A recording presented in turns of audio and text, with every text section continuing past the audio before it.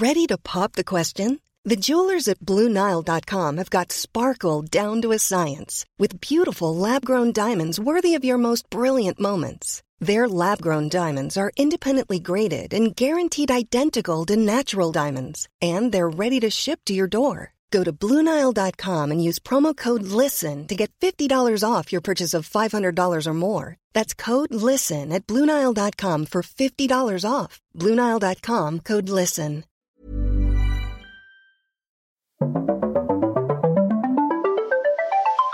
You're listening to Luke's English Podcast. For more information, visit teacherluke.co.uk. Hello, listeners. Welcome back to Luke's English Podcast. Here's a brand new episode for you. This is your regular dose of English listening practice. In this episode, I'm joined by my brother James again for the I don't know how many times you've been on the show now. 8. It's way more than that. Are you kidding? Yeah, kind of. I don't know. I wasn't keeping track. You might be one of the most frequent guests. I mean, you haven't been on for a while.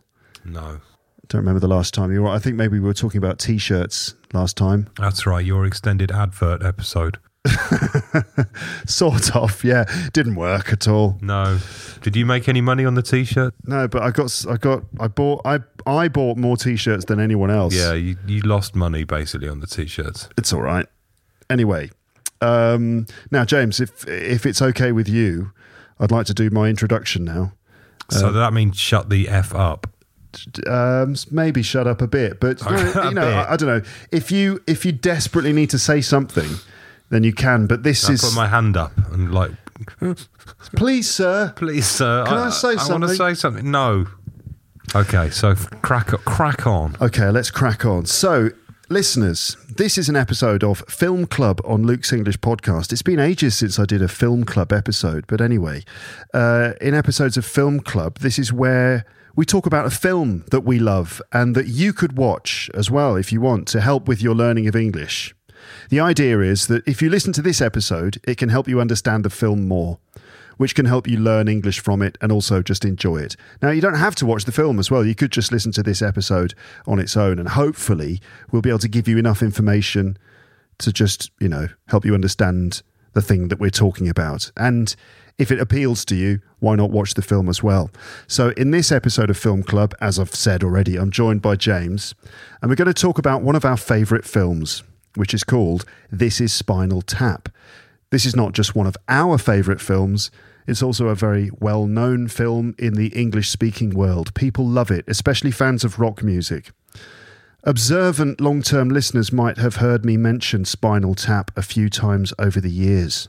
Have you ever heard me say that? And 99.9% of you are going, no, what? Spinal what? Anyway, I have mentioned it a few times and I've said, I must do an episode about that. Finally, here it is. So, This is Spinal Tap is a comedy film released in 1984. It's in the style of a documentary about an English rock band. The band's name is Spinal Tap. We should probably explain what a spinal tap is. Is this some sort of really unpleasant medical procedure? It's actually the way that an epidural is given to a woman who's about to give birth. Weird. What a strange title. Spinal Tap, yeah. But I suppose it's because there was a time when rock bands, a certain type of rock band, had ridiculous names. Kind of shocking or weird names. Yeah, and so Spinal Tap, but it's the sort of thing that sounds a bit like a kind of a rock band name, but when you actually learn about it, it's got a very specific medical meaning. Yeah, it's a weird name, but it's a weird name. Anyway, so the comedy film is in the style of a documentary about an English rock band. The band's name is Spinal Tap. So it looks like a documentary about a rock band, but it's actually a fictionalized comedy. And apparently when the guys who made the film, when they showed it to audiences, the way that when they make films, they show them to test audiences. They do these test screenings to get an idea of how audiences are going to respond. Or when they showed the film to distributors or whatever, many times people didn't realize it was a parody, or they didn't realize it was a comedy. They thought it was a real documentary. Well, it's very well done, and I don't think there were too many mockumentaries around in those days. Yeah, they must have been done by someone before. I mean, the Rutles, you said. I think the Rutles is also a fake documentary. It's a comedy parody of a documentary. That was maybe the first one. But Spinal Tap is the one that everyone always mentions as the first of this kind of comedy, where it's presented as a documentary, but it's all just a parody. But it's very realistic, which is one of the great things about it. So another word for this kind of thing, this kind of comedy documentary, is a mockumentary, a mock documentary. So mockumentary is a word, and it describes this kind of thing. It's also a rockumentary. Yeah, there's a rockumentary is a documentary about a rock band. So this is a mockumentary. And anyway, you get and a rockumentary. Yeah, so mockumentary. The documentary / mockumentary / rockumentary film follows Spinal Tap, the band, on a tour of America in the 1980s. At this point in their careers, they are not as successful or famous as they used to be. So they're sort of on how would you say it? They're in the doldrums. On a sort of slow decline. Yeah. Not as fashionable as they used to be. They're obscure, and maybe their audience is dwindling. And so it's not really a great time for Spinal Tap. During the film, we learn about the band, we learn about the members of the band and their history. We see interviews with the band members, and we follow them around, observing various moments during their tour. We see them interacting, struggling, performing live, and we see what goes on behind the scenes. One of the main reasons this film is so good is that it perfectly captures the world of rock music, the kind of absurd nature of the world of stadium rock music. The egos, the ridiculous performances, the big hair, the highs and the lows, all of it. So why are we talking about this? I feel like I need to justify this. Do I need to justify why we're talking about this? I might as well. Here we go, listeners. So this is a great film with lots of very funny, quotable moments, and you should see it. It's really good. It tells the truth about rock bands and about being in a band, doesn't it? We've both been in bands, and at times it's just like this.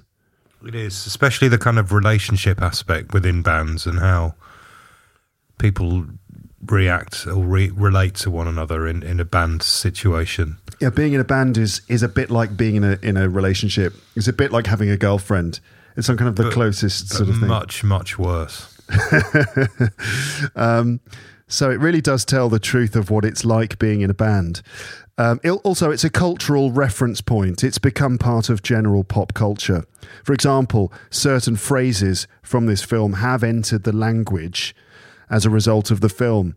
For example, saying "this is very Spinal Tap" is something that rock bands have said many times over the years, describing situations that they find themselves in as just when the music industry gets a bit ridiculous.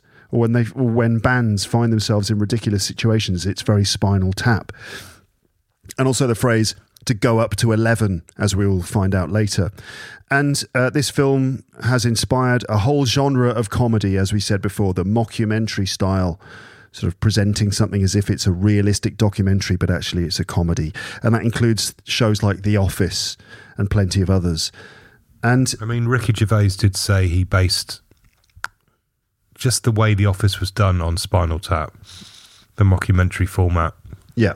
And they even named the paper merchants after the boss of Spinal Tap's record company. Yeah, that's right. The Wernham Hogg is the paper merchants in The Office, and in Spinal Tap, the owner of the record company is called Sir Dennis Eaton Hogg.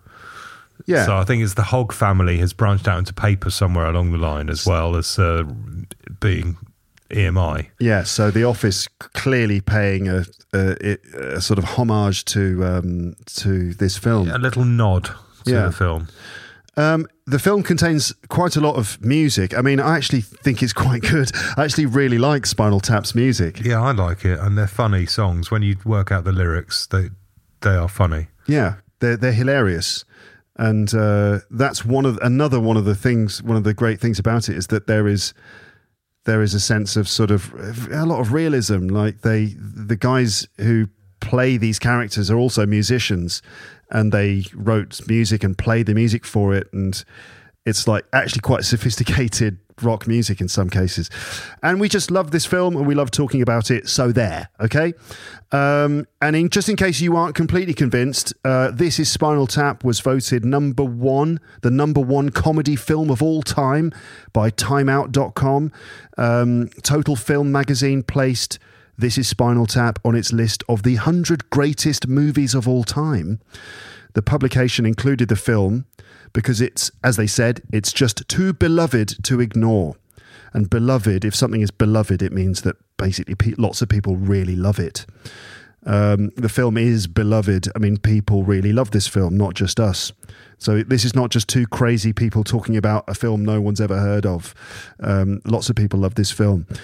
You might be thinking, Luke, do we have to actually watch this film in order to enjoy and listen to this episode? I mentioned this just a moment ago. It would be a good idea to watch this. I think it's on Netflix, or it was on Netflix last time I checked. But you don't have to watch the film. You should be able to understand and enjoy all of this without watching it. It's up to you. But you could, if you want, you could listen to this and then watch the film. It'll help you understand it all a lot more.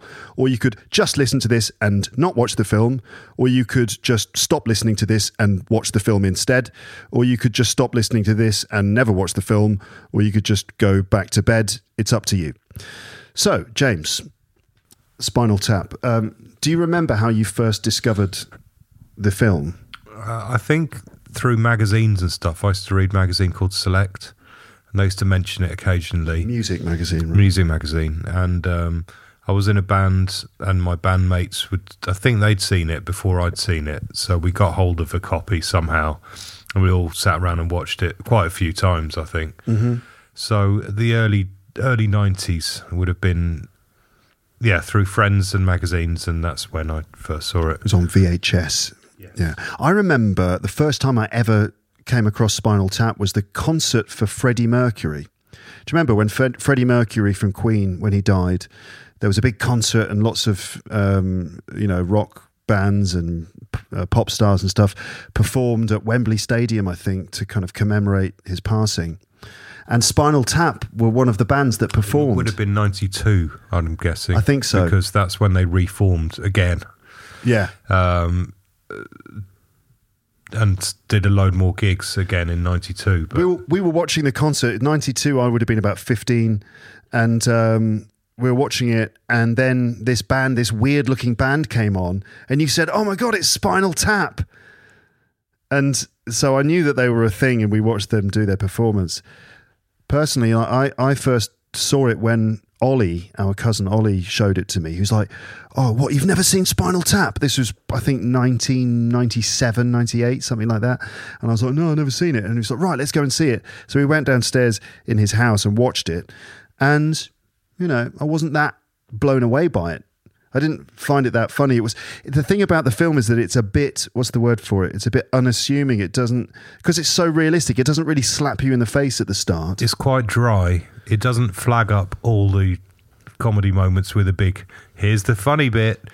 It's like a lot of the stuff just happens, and you have to you either find it funny because you've been in a situation like that yourself, or it's funny because you know the characters and you can see how it's a bit slightly, I mean, it's not all subtle. Some of it's pretty obvious comedy material, but some of the best stuff is actually quite subtle sort of relationship stuff. Yes. The way people talk and relate to each other, and it's not all big, brash, obvious jokes. Mm-hmm. Mm-hmm. Yeah, and because of the realistic nature of it, you have to be quite observant. You've got to listen carefully. And as you said, you've just got to observe the human relationships and stuff playing out. But it's one of those films where the more you watch it, the more you appreciate and enjoy it and get to know it. And there's some very funny lines that are just kind of not thrown away, but they're not flagged.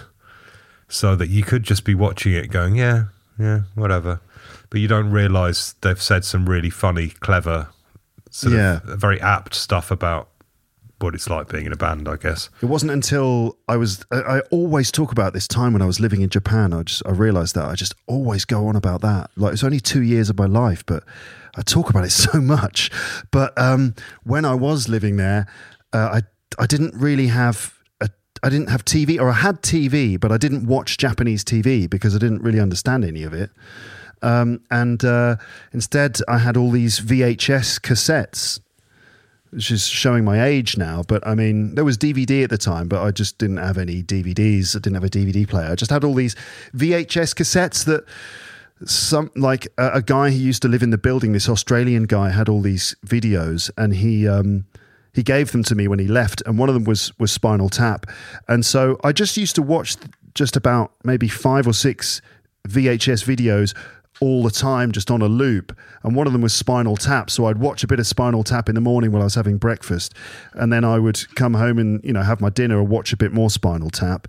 And then when the film ran out, I'd rewind it and kind of start again, just kind of like just always like regularly watching it basically.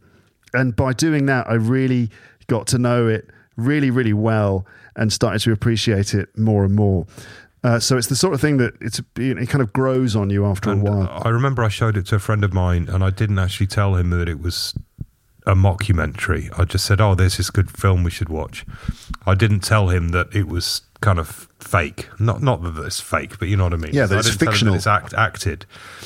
And I think he thought it was just a real documentary. And you probably would if no one actually told you. Yeah. I mean, some of it is a bit too far-fetched, but some of it isn't. Yeah. A lot of it's, they really got the tone of the film just right, where it smells like a real band, looks like a real band, but then they've just exaggerated it that little bit where it's just highlighting the ridiculousness of it. So who directed it? It was directed by, do you know? Rob Reiner. Rob Reiner, that's right. And he went on to do other things like When Harry Met Sally and some other stuff. City Slickers with Billy Crystal. Yeah. And The Limo Driver from Spinal Tap. Who else? Who wrote it? I think it was written by. So you got Rob Reiner, the director, and then there's the 3 main members of the band, who are the 3 principal comedians, musicians, actors, writers, and they wrote it in a certain way. So the 3 main guys are Michael McKean, who plays David St. Hubbins, the lead singer of the band, basically. Then there's Christopher Guest, who plays Nigel Tufnell, lead guitar, and then there's Harry Shearer, who plays Derek Smalls, lead bass. Lead bass, really. They're all playing lead.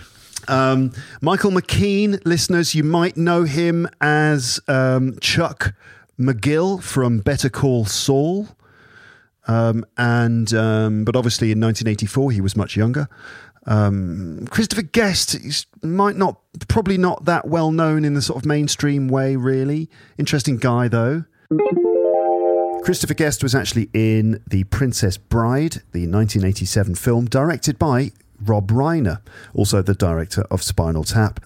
He played the 6-fingered man, the sort of the bad guy of the film. So that's actually The Princess Bride. Do you know that one? It's a bit of a classic. He's a lord. They're all American, right? All of the people who made the film are all American. But the 3 actors, the 3 guys are actually playing English musicians. We'll talk about the accent and stuff in Brilliant accents. They do really convincing English accents. But Americans often can't get anywhere near an English accent, never mind quite. They just can't do it for the most part. Well, some American actors are able to do it, and they have to go through proper sort of voice coaching and accent training. Somehow you never feel that convinced, though. But some of them are good. These guys are brilliant. But these guys are great, and you know that they haven't had voice coaching. You know that they're just basically doing, I can do an American an English accent. I don't know. Maybe they have had voice coaching because it's too good. Christopher Guest is an interesting character because I understand that he is actually he's a lord. He's an English lord. He actually grew up in America. He's basically American. He speaks with an American accent, but it's like his dad was English, and his dad has a title. He's an aristocrat. The 18th Duke of Wimborne or something. Yeah, he's like some aristocrat and sort of part of an aristocratic family. He's actually a lord. So Christopher Guest is the 5th Baron Haydon Guest of Great Sailing in the county of Essex. And he got that title when his father died in 1996. And he succeeded upon the ineligibility of his older half-brother, Anthony Haydon Guest, who was born prior to the marriage of his parents. Wow, so apparently you can't inherit a title if you are an illegitimate child. Wow, that's amazing. Some sort of old-fashioned laws and stuff here. According to an article in The Guardian, Christopher Guest attended the House of Lords regularly until the House of Lords Act 1999 barred most hereditary peers from their seats. So the House of Lords, right, in London, in Westminster, you've got the Houses of Parliament and House of Commons where all the MPs sit. That's where the Prime Minister and the opposition debate and all that stuff, and all the laws are made and so on. There's also another chamber, the House of Lords. And traditionally, this was populated by people who actually inherited their title. They had the right to sit in this house, and they also would be sort of part of the lawmaking process. These days, since this act in 1999, hereditary peers, the ones who've inherited their titles, don't get to sit in the House. But anyway, an interesting thing. And Christopher Guest said in the article, there's no question that the old system was unfair. I mean, why should you be born to this? But now it's all just sheer cronyism. The Prime Minister can put in whoever he wants and bust them in to vote. The upper house should be an elected body. It's that simple. So there you go. Lots of different sort of what's the word for it? Changes. You know, people want to see lots of different changes to the way in which Parliament works in the UK. There's various kinds of things. That's a whole other episode for another time. Anyway, that was Christopher Guest and his sort of his aristocratic background. An aristocrat, as they say in America. And Harry Shearer, who plays the bass player, Derek Smalls, he is one of the voices of the in the Simpsons TV show. He's all over The Simpsons. He's Mr. Burns, isn't he? Yeah, and he's Smithers. He's Smithers, and he's like 60% of your favourite characters in The Simpsons are by Harry Shearer. Principal Skinner, Lovejoy, the Reverend Lovejoy, and lots of other characters are played by Harry Shearer. He's just got this fantastic voice. It's like one of my favourite voices. It's just so wonderful.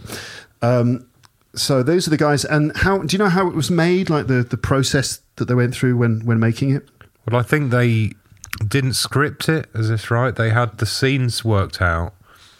And because they wanted a very fluid kind of history of the band, or not fluid, a sort of realistic, sort of very realistic. So they all learned the history of the band very well. So they all know exactly where the band were at different stages of their lives. And so if anyone mentioned something, the other one could jump in and say, well, yeah, of course, that was when we were doing this, or that's when we did this album, or... Yeah. So they can talk about the history happily without worrying about all the dates lining up and all knowing the same information. Yeah, they basically kind of set up the whole backstory of the group. And they probably agreed on certain little jokes and little details and stuff, but basically the rest of it is just improvised. So they filmed all the scenes by just improvising them. They went through each scene just improvising, right? Which means that, you know, they weren't like memorizing a script. They were just kind of making it up on the spot, which gives it that realistic feel. But also the guys, these three main guys, they're just such brilliant improvisers. That's one of the things I love about them so much. The film is great, but also every time that they're interviewed, and they've often been interviewed as Spinal Tap, and this is on television or on radio, they are able to continue improvising even in live interviews as Spinal Tap. It's like in the commentary, which is pretty much as funny as the film, the commentary track. The DVD commentary. Which is a rare thing. They do a DVD commentary as Spinal Tap, right? Yeah, and it's just as funny as the film, and they just go into it just like that, and they're in character, and they can just talk and be funny on call. Yeah. Yeah. So they improvised it basically, and they also did the music. So they wrote all of the music and performed all of the music as well for the film. And there's a whole album of songs that come out of the film that they did themselves. Which I bought a few months ago and then sold it again because I wasn't really going to listen to it very often. But yeah, it's great. So we've mentioned the accents and stuff and how good they are. We've mentioned how realistic it is. We might come back to, I'd like to come back to this question of like, whether it's based on real bands and stuff like that. It definitely is. But this is the thing that I've been watching lots of interviews with the guys who made the film, and they have said that it's not based on any specific group, but that whenever they meet rock musicians, they always say, "Oh, I see. Yeah, you did that. That's us, isn't it?" You know, like whoever it is, whatever group it is, they're always like, "Yeah, that you took that from us, didn't you?" Or like there is an interview with Christopher Guest. I've got to play this Christopher Guest thing. Okay, cool. Where he's talking about the origins of his character Nigel Tufnell. You left your base at the airport. Right, so this is Christopher Guest, the actor who plays one of the musicians in the film. Okay, and let's have a little listen to this. This is him being interviewed in some room in America. Don't know. Where is it? Well, I don't know. I'm asking you.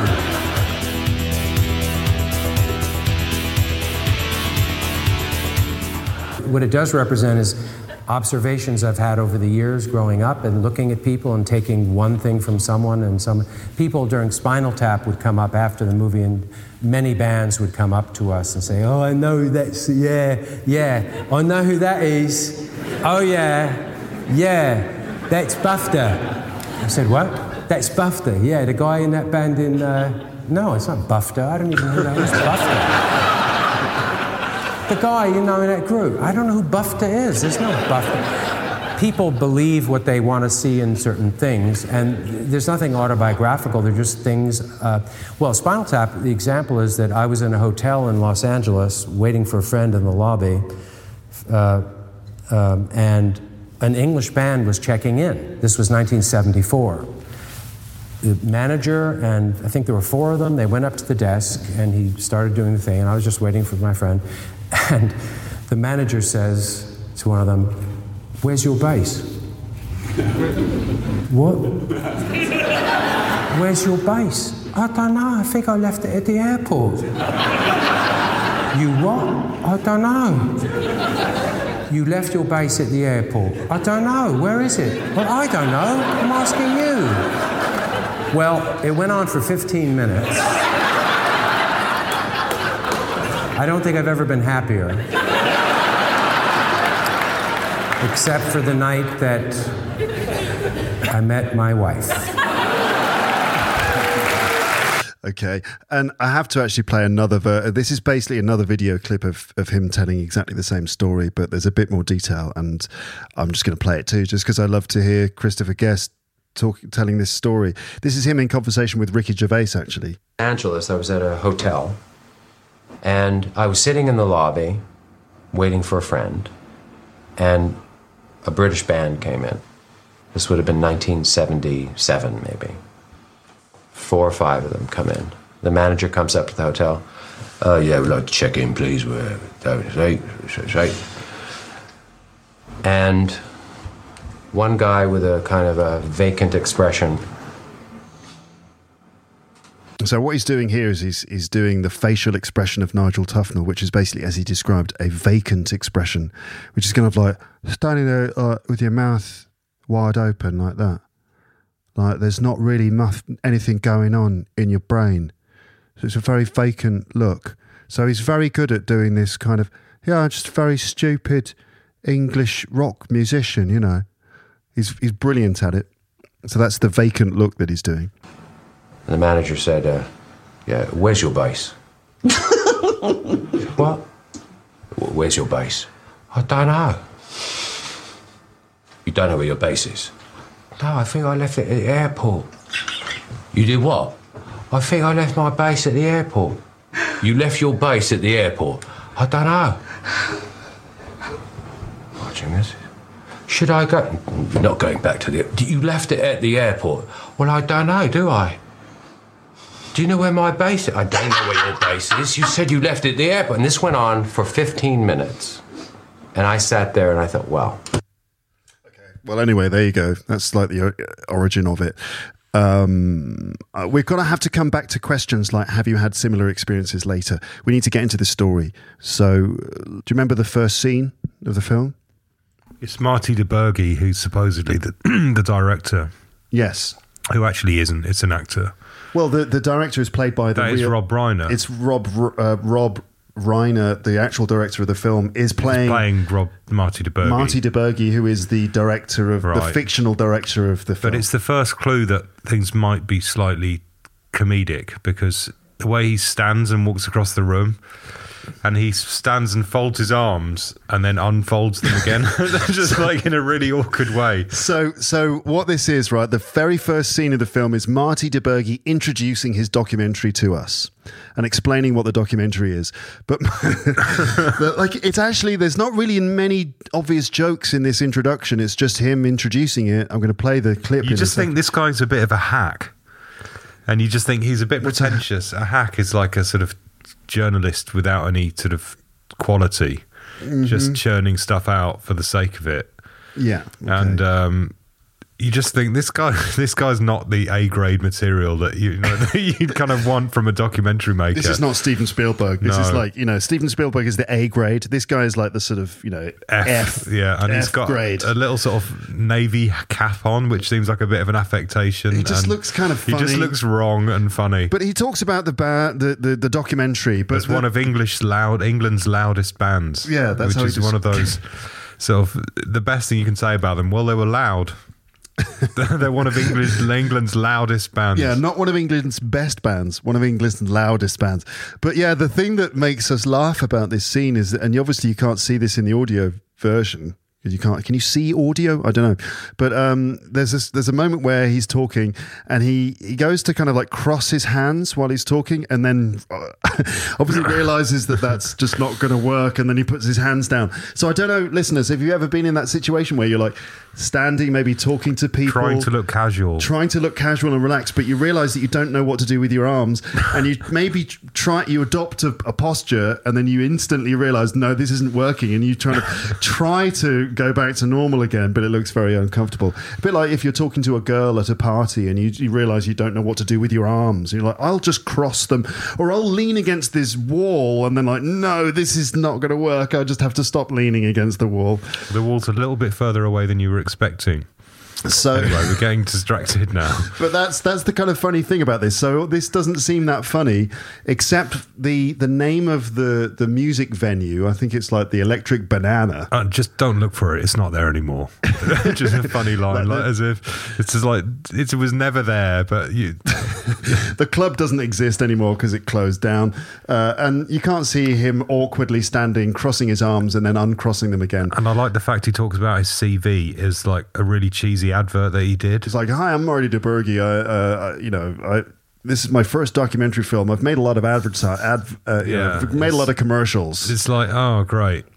In the DVD commentary where Spinal Tap are commenting on the film while they're watching it, when Marty DeBurgi says, I've made a lot of commercials, I think Nigel goes, yeah, you've made a lot of shit as well, which is quite a funny moment. Anyway, blunt. This is Marty DeBurgi introducing the film. Hello, my name is Marty DeBurgi. I'm a filmmaker. I make a lot of commercials. That little dog that chases the covered wagon underneath the sink, that was mine. In 1966, I went down to Greenwich Village, New York City, to a rock club called the Electric Banana. Don't look for it, it's not there anymore. But that night, I heard a band that, for me, redefined the word rock and roll. I remember being knocked out by their exuberance, their raw power, and their punctuality. That band was Britain's now legendary Spinal Tap. 17 years and 15 albums later, Spinal Tap is still going strong, and they've earned a distinguished place in rock history as one of England's loudest bands. So in the late fall of 1982, when I heard that Tap was releasing a new album called Smell the Glove and was planning their first tour of the United States in almost 6 years to promote that album, well, needless to say, I jumped at the chance to make the documentary, the, if you will, rockumentary that you're about to see.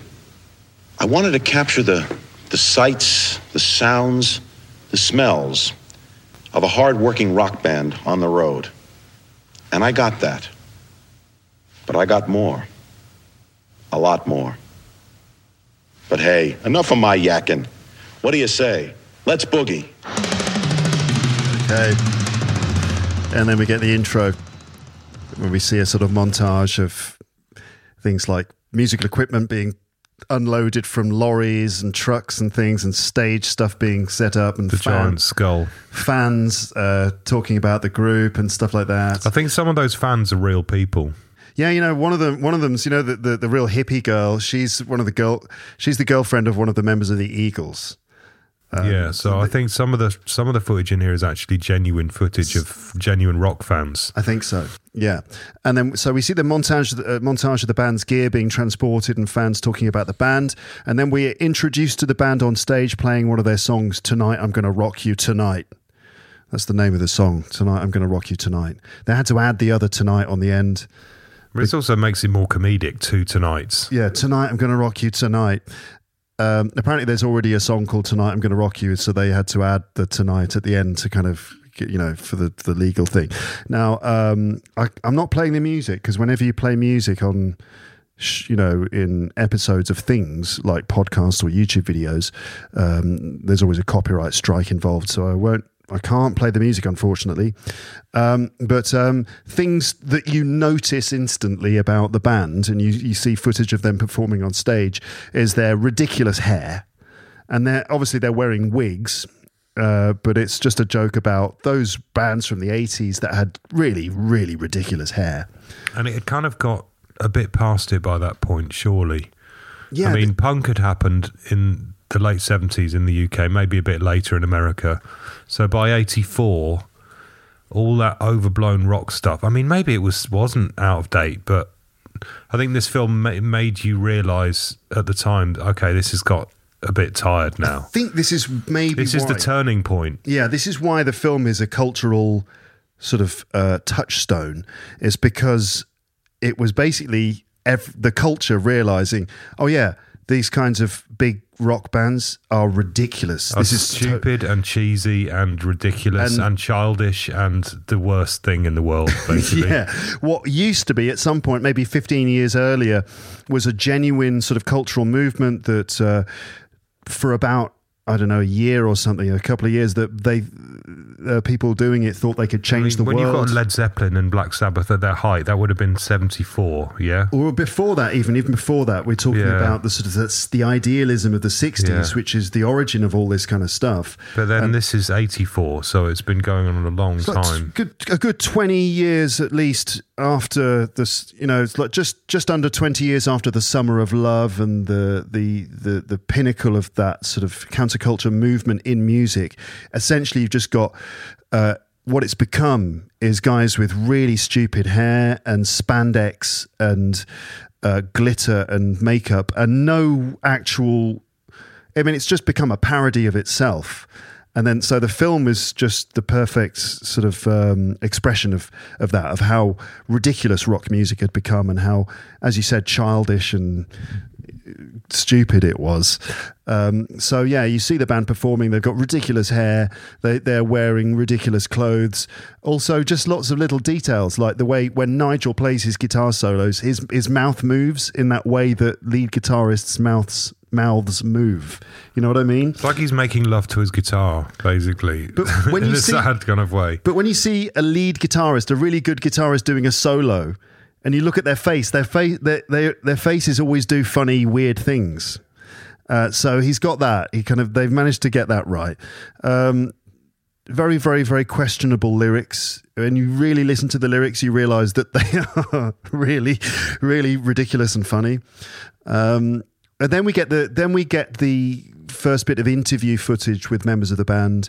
Marty interviews Spinal Tap about the history of the group, right?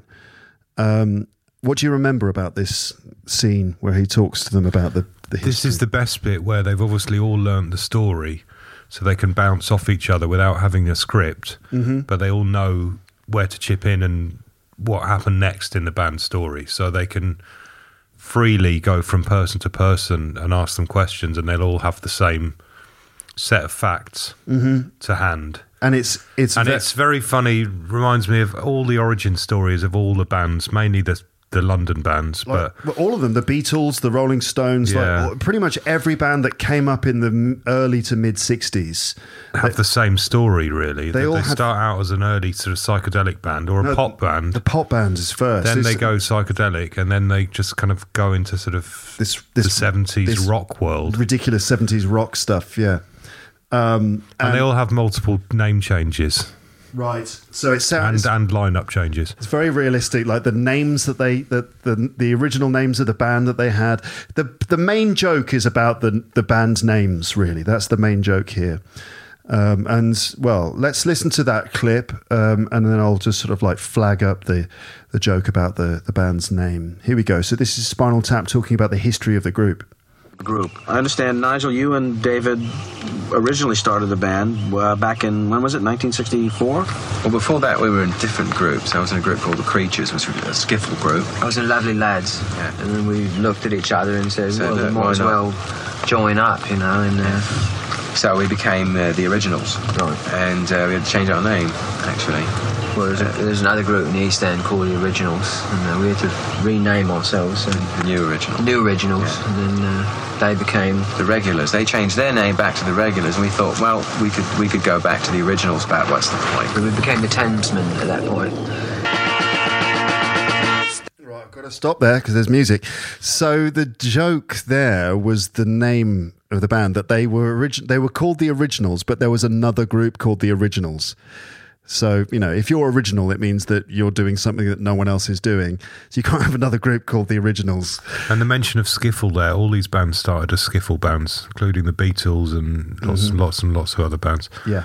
And then, so they had to change their name from the original. They called themselves the New Originals, which also is kind of a contradiction in terms. And then what? Then the other band called themselves the Regulars, and then they called themselves the Thamesmen, which sounds like the Quarrymen, which was the original name of the Beatles. Wasn't there the Kingsmen as well? Wasn't that the Kinks? The Kingsmen was a group. I don't think it was the Kinks. There was another group called the Kingsmen, and they did Louie Louie, that famous song. Oh yeah, of course. But yeah, so it's just rather than it being like out and out hilarious stuff here, like obvious jokes, it's more just the way that they have really realistically captured the story of a group like this. It's just they know their subject matter so well. All they need to do is basically do what really happens, but just exaggerate it a little bit, and then you get comedy. Yeah, exactly. And then we hear one of their songs, and then they start talking about their drummers, right? Because that happens in real rock. It seems to be lots of bands get through a lot of drummers. Yeah, this is one of the kind of cliches of rock music, is the way that the lineup of the band changes over the years. And I think it's Judas Priest is the band that had all the drummers. That was, I don't know if it was a direct inspiration, but it's certainly similar, that Judas Priest have gone through, I don't know how many drummers over the years. Drummers do have a habit of overdosing. So in this next clip... how many famous rock drummers have died? Young, before their time. Well, the famous ones being John Bonham of Led Zeppelin and Keith Moon of The Who. There's a guy recently from... The Foo Fighters. Yeah. There's others. Who else is... Well, loads of drummers have died. I can't think of any other famous ones right now, but I think... Yeah, I mean, the cliche is that the drummer is often the sort of more... their lifestyle is probably a lot more... I mean, the Oasis drummer got kicked out, didn't he? Replaced by another drummer. Yeah. And there's always drummer changes. Yes, that's right. Yeah, I mean, the Beatles even. Our band Salvo, we got through 4 drummers.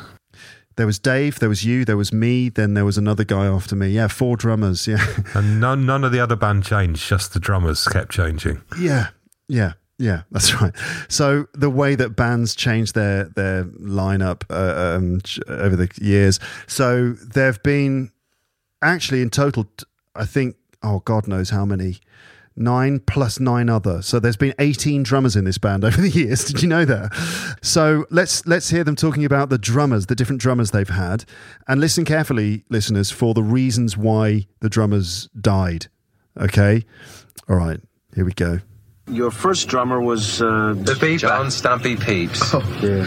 Great, tall, blonde geek with glasses. Yeah. Good drummer. Great look, good drummer. Good drummer. Fine. What happened to him? He died. He died in a bizarre gardening accident some years back. It's really one of those things. It was, the authorities said, best leave it unsolved, really. And he was replaced by Stumpy Joe. Eric Stumpy Joe Childs. And what happened to Stumpy Joe? Well, it's not a very pleasant story, but he's passed on. He died. He choked on. The official explanation was he choked on vomit. It was actually someone else's vomit. It's not. Exactly. There's no real.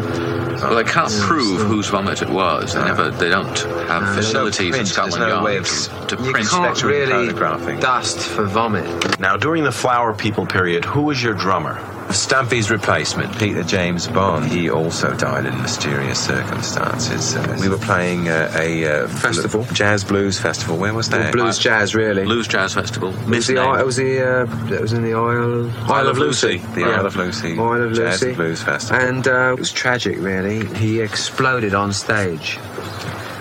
Just like that. He just went up. He just was like a flash of green light. And that was it. Nothing was left. It was, his face. Well, there was. It's true. This really did happen. There was a little green globule on his drum seat.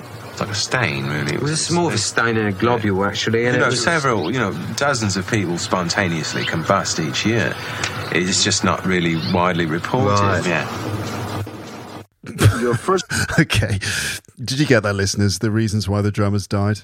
So their first drummer was John Stumpy Pepys. He died in a bizarre gardening accident. I don't know what that could have been.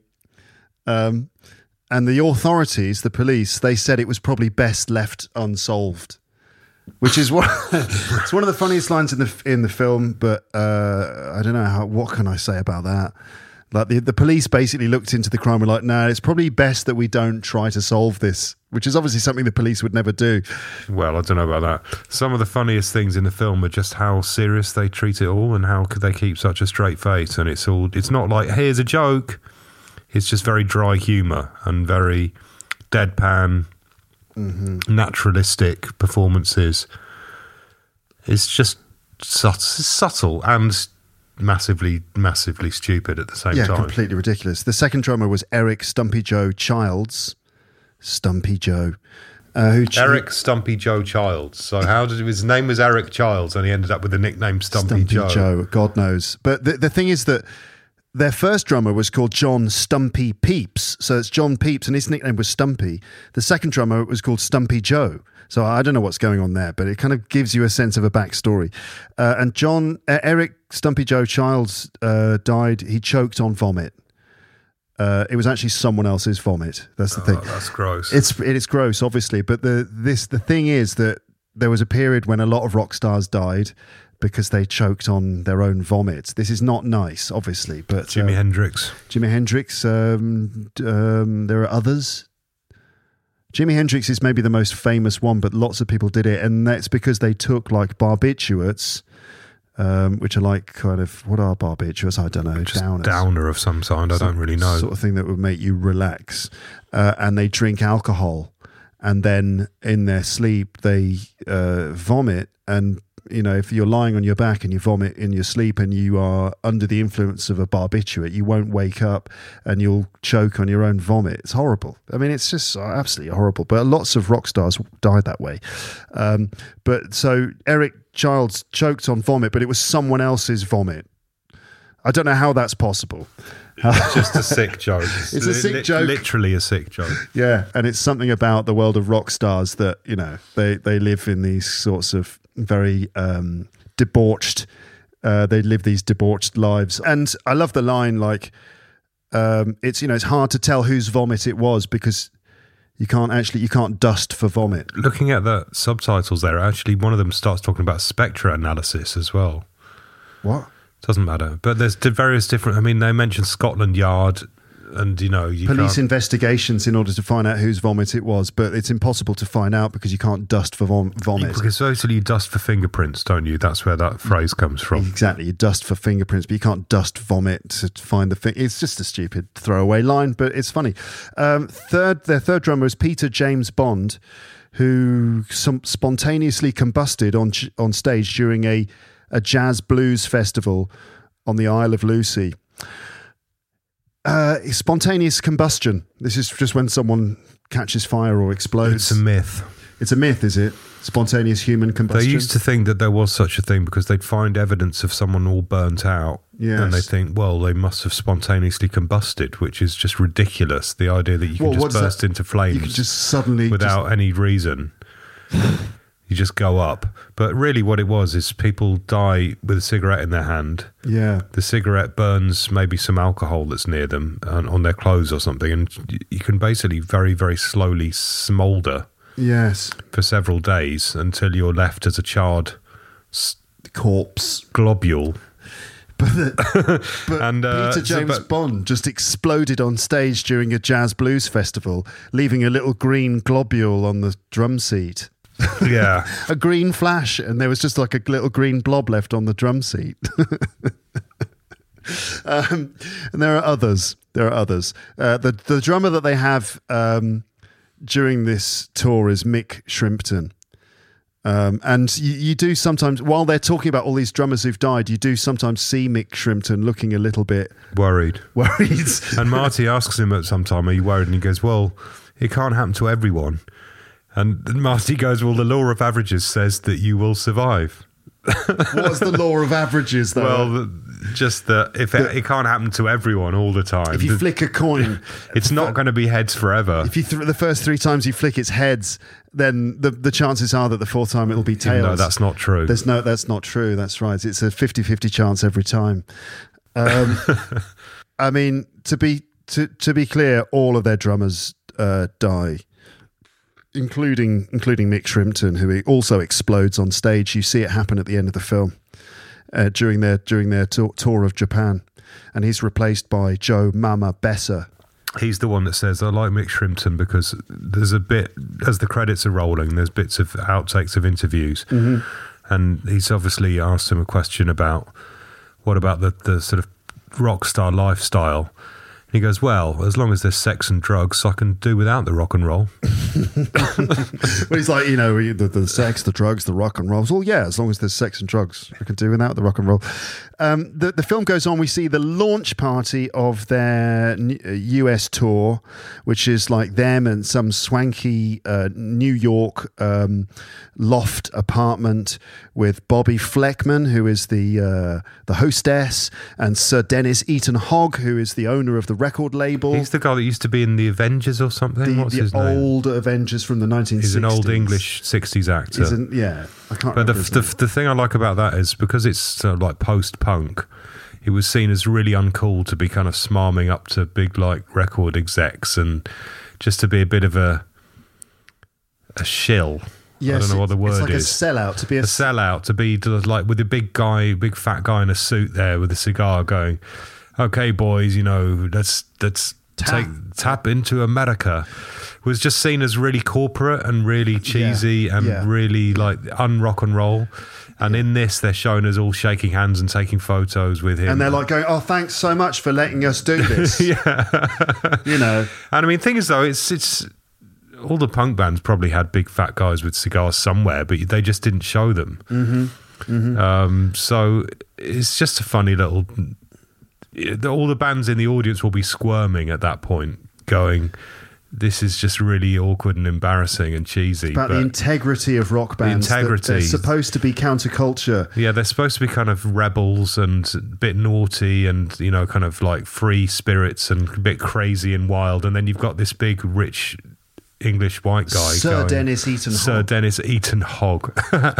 He's been to Eton and he is a hog. Yeah. Sounds like a few other people that we know. Yeah. So that's a bit of a funny nod to kind of like the punks in the audience going, don't you just hate this?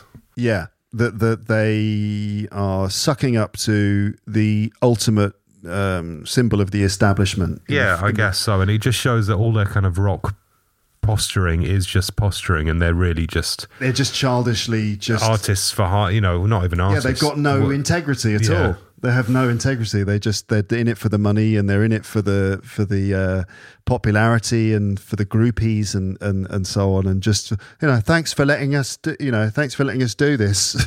Yeah, and Bobby Fleckman saying to her, "You just don't talk too much when you're with Sir Eaton." Yeah, she's pointing to members of the band. It's like just you don't talk too much. Yeah, Bobby Fleckman's fantastic. What's the Fran Drescher? That's the name of the actress. She's awesome. She's brilliant. They take a drive in a limousine, and I'm not going to explain everything, but basically there's conversation in the limousine with the manager of the band, whose name is Ian Faith. Ian's great. Ian's a brilliant character. Their manager is this English guy who I don't know. We'll probably talk more about Ian Faith later, but Ian Faith is talking about how actually they're not selling enough seats in their concert venues. It suggests that things are not quite right in the world of Spinal Tap. And there's a good bit where Marty asks him, "Are they becoming less popular?" And the manager says, in typical management speak, "They're not becoming less popular. No, it's just their appeal is becoming more selective." Which is just a very clever way. I mean, he's full of lines like that, just bullshit basically, but it's just a clever way of saying, no, they're not less popular, just their appeal has become more. It's just very music industry sort of it's just chat. He's redefining, he's just using language rather than they're becoming less popular. Their appeal is more selective. It just sounds better, doesn't it? It sounds more positive. It sounds more astute. Like their appeal is just becoming more selective to more, more taste-led people are drawn to their stuff. It's not that the less people like them. It's just they're selecting more interesting people to be liked by a smaller pool of people. Tap toured America. They were booked into 10,000-seat arenas and 15,000-seat venues, and it seems that now, on the current tour, they're being booked into 1,200-seat arenas, 1,500-seat arenas, and I was just wondering, does this mean the popularity of the group is waning? Oh, no, not at all. I just think that that their appeal is becoming more selective. Then we get them on stage doing one of their songs, which is called Big Bottom, which is all about his girlfriend having a girlfriend with a big bottom, and they're all playing bass on that one. That's right. And then we get more interview footage with Marty and the band talking about reviews of previous albums, and this is where Marty DeBerge is kind of saying to them, some of your recent albums have had really bad reviews, and basically the critics think that Spinal Tap are just rubbish. So we're going to hear some.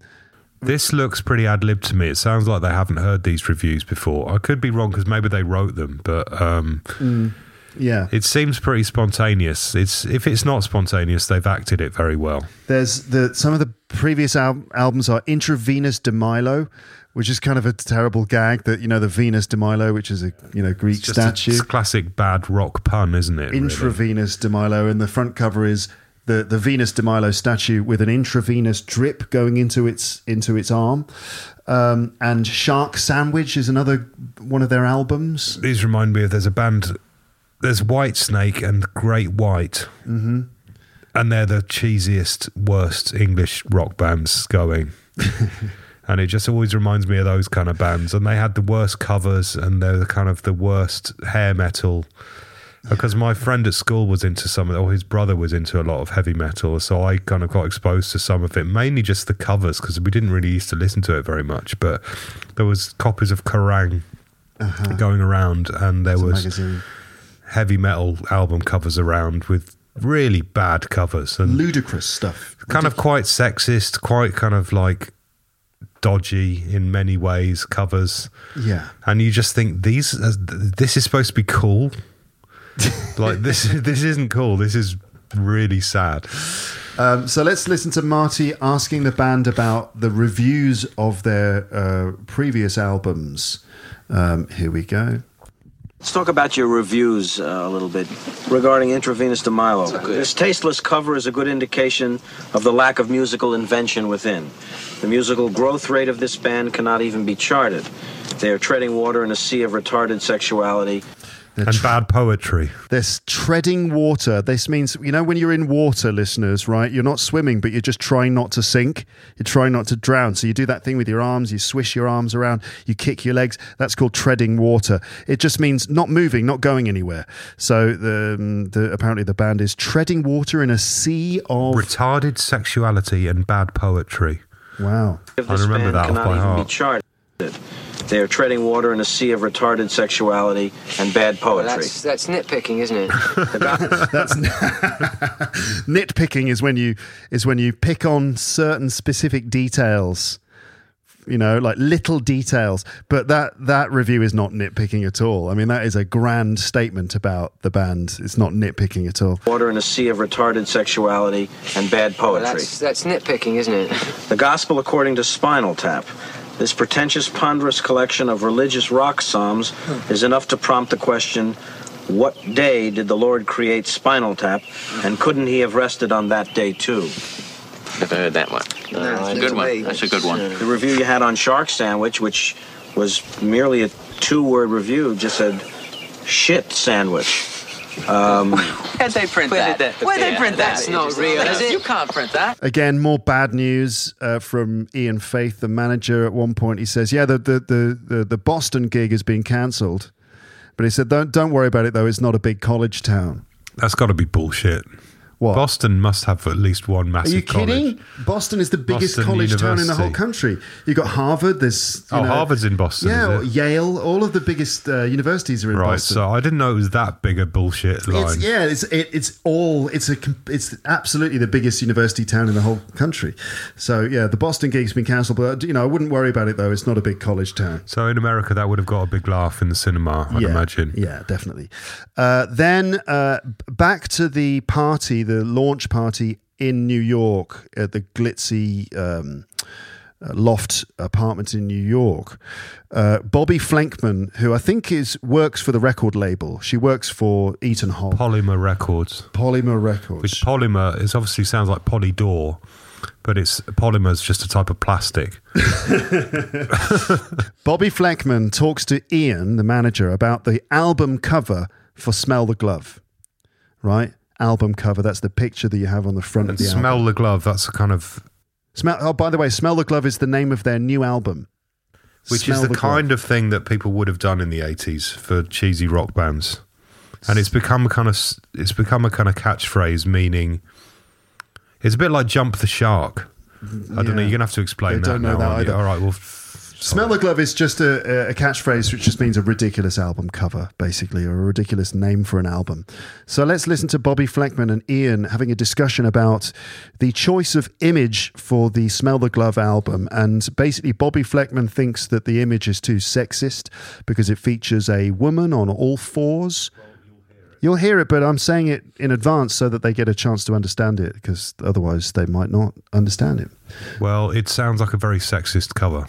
Exactly. It's a very sexist cover, and this is the problem. And Dennis Eaton Hogg is basically saying you can't release the album with this image on it, and so this is a problem because, you know, as we'll see. So let's listen.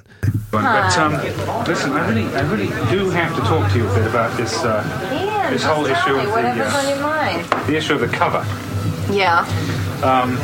We feel, and it seems to be facts, that the company is rather down on the cover. Is that the case? Yes. You can give it to me straight, you know. Listen, they don't like the cover. Uh-huh. They don't like the cover. Well, that's certainly straight. They find it very offensive and very sexist. But what exactly do you find offensive? Ian, what's you offensive? put a greased, naked woman on all fours with a dog collar around her neck and a leash. And a man's arm extended out up to here, holding on to the leash and pushing a black glove in her face to sniff it. You don't find that offensive? No, you don't find that sexist? This is 1982. That's Bobby, right, come it's on. 1982. Get out of the 60s 60s. We don't have this mentality anymore. Well, you should have seen the cover they wanted to do. I don't care what they want. See, now this is something, Ian, that you're going to have to talk to your boys about. We're certainly not laying down And I don't think any that a conditions. sexy cover is the answer for why an album sells or doesn't sell. Because you tell me, the White Album, what was that? There was nothing on that goddamn cover. Excuse me, the phone's ringing. Ian, we'll talk about this after. So, did you get that, listeners? Basically, yeah, the record company's objecting to the album because it's too sexist. And Ian, what does he say? What's the thing he says? Oh, yeah, it's like, oh, you know, you should have seen the cover they wanted to use. It wasn't a glove, I can tell you. So, I wonder what it was. I don't know.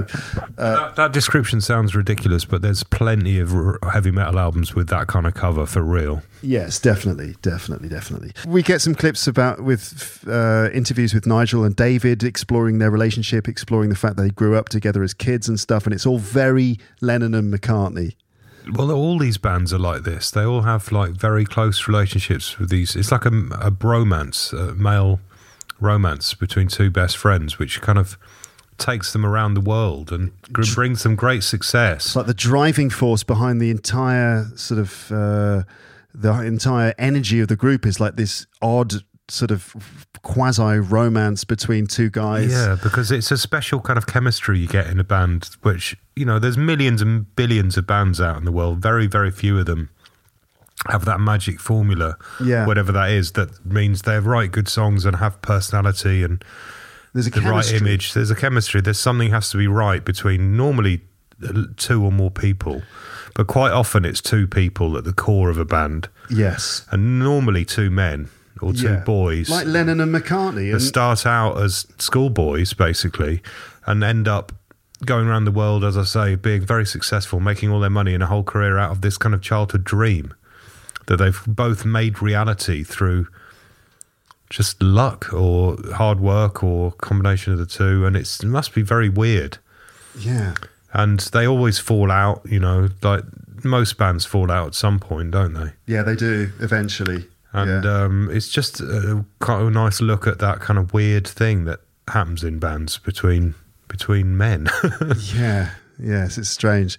You get some stuff about the way that rock stars can be like spoiled prima donnas. I mean, like where there are people working for the group who are responsible for all of the normal everyday things, like choosing their food, and organising their transport and organising their accommodation and everything. And these guys, all they end up doing is they just live in this weird sort of infantilized world, this sort of world of Arrested Development where all the normal everyday things that we all have to deal with are all taken care of by someone else, which allows them to just live this crazy fantasy life. And it's kind of encouraged by the fans and the record company and everyone to stay as basically as children. Mm-hmm. And not to grow up, because we want them to be like that crazy out there guy that's kind of like Peter Pan. They can kind of, you want to believe that they're not normal people and they don't have to book tickets on the Eurostar and, you know, all the sort of mundane things. You like to think that they're these kind of deities almost. Yeah. But it just creates these massive children that can't cope and they get really stressed about really stupid things. So there's a scene with Nigel Tufnell backstage and he's complaining about the food. And can you remember some of the complaints that he has? Well, I like the way Ian says, I just don't want this to affect your performance. You know, like it's a really patronising line. He should be saying, "Oh, fucking grow up, twat. For Christ's sake." It's so some of these olives are different to the other olives. Yeah, get over that's one of the complaints. Is Nigel's going, look, right? So these olives here, they've got like this little red thing in here, and these ones have got nothing. You know, I just can't. You know, I can't. How am I supposed to work like this? Yeah. And he's going, on this bread, it's just too small. Like you keep folding, and it breaks in half, and then you fold it again, and you just end up with this. And I don't want this. I want proper bread. I mean, would you eat this? Would you be holding this? And you know, he's of course I'm a professional. I'm not going to let it affect my performance. You know, but it's a joke. It really is. And you know, and again, we've heard the stories of real rock bands who, for example, refuse to perform because things are not quite right backstage. The water isn't cold enough, or the M&Ms haven't had the brown ones taken out. Yeah, like I don't know which band it was That's the famous. The thing is, though, that means someone's touched all your M&Ms. I don't want someone taking the brown ones out. This is there is a real band, and I don't know who it is. I don't know if it's Aerosmith. I think it might be, but apparently what they requested backstage was bowls full of M&Ms, those sweets, but they requested all of a certain colour of M&Ms had to be removed from the bowls, and it was like the brown M&Ms or whichever M&Ms one guy in the band just doesn't like. So it's like, yes, we want a bowl of M&Ms with all the brown ones removed. They all must be removed. And when the band got into the dressing room and they discovered the M&Ms and the brown ones hadn't been removed, they complained and refused to perform. And there's lots of stories of this sort of thing happening, where if the backstage area is not exactly right, then it's a big problem. So that's kind of what that's about. We see them performing another one of their songs called Hellhole, and during Nigel's guitar solo, he leans back so far that he actually falls over onto his back and he can't get up. And roadies have to run on stage and prop him back up again. Yeah, he's lying on his back on the stage doing the guitar solo, and he can't get up, and he's like nodding to the roadies. Road crew. Roadies are these guys who come in and like set up the instruments and move the equipment and stuff. So a roadie has to come in and actually lift him back onto his feet.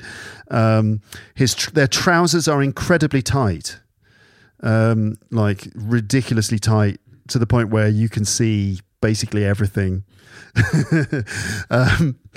Then we get maybe the most famous scene in the movie, which is where Nigel Tufnell shows Marty DeBurgi his guitars, and it's like a room full of guitars. Let's just play that bit. Well, I need to just say a couple of things in advance. He introduces him to a couple of guitars. Well, anyway, I'll play it to you, see if you can just understand it. But what is it that he's saying about the amplifier? So he shows him all these guitars, including a guitar that he's never played, a guitar that has amazing sustain. Sustain is when a note carries on for ages. So like the best guitars, when you hold a note, the note will continue playing for a long time, and that's called sustain, right? So one of his guitars has got great sustain. He's got a guitar with a radio, like a remote... how do you describe it, really? It's like, when you normally you plug a guitar into an amplifier, but this has got one of those radio connections so that Nigel can go around the stage and he's always plugged in. It's because he's connected by radio. And then he talks about his amplifier, which has something special about it. So here we go. Let's listen to that scene. Do you actually play all these, or? Well, I play them and I cherish them. Mm-hmm. This is the top of the heap right here. There's no question about it. Look at the flame on that one. Yes. Look, it's quite unbelievable. This one is just it's perfect. 1959. You can listen. How much is just listen for a minute. Sustain. Listen to it. I'm not hearing anything. You would though if it were playing, because it's famous for its sustain. I mean, you can just hold it. Well, so you'd have to. You can go and have a bite. No, you still be hearing that one. Yeah. Can you hold this a sec? You sure? This one, of course, is a custom 3 pickup. Paul, this is my radio unit. Oh, so I strap this piece on, right down in here when I'm on stage. It's wireless. Wireless, exactly. Yeah. And I can play without all the muck. You can run anywhere on stage with that. This is special too. Look, see, still got the old tagger on it. See, never even played it. See? You just bought it? Don't touch it. Don't touch it. I wasn't going to touch it. No, don't touch it. I was just pointing at it. Well, don't point even. Don't even point? No, it can't be played. Never. I mean, Can I look at it? No, you've seen enough of that one. This is a top to what we use on stage, but it's very, very special because if you can see, the numbers all go to 11. Look. Right across the board. 11, 11, and most of 11, the amps go up to 10. Exactly. Does that mean it's louder? Is it any louder? Well, it's 1 louder, isn't it? It's not 10. You see, most blokes be playing at 10. You're on 10 here, all the way up, all the way up, all the way up. You're on 10 on your guitar. Where can you go from there? Where? I don't know. Nowhere, exactly. What we do is if we need that extra push over the cliff, you know what we do? Put it up to 11. 11, exactly. 1 louder. Why don't you just make 10 louder and make 10 be the top number and make that a little louder.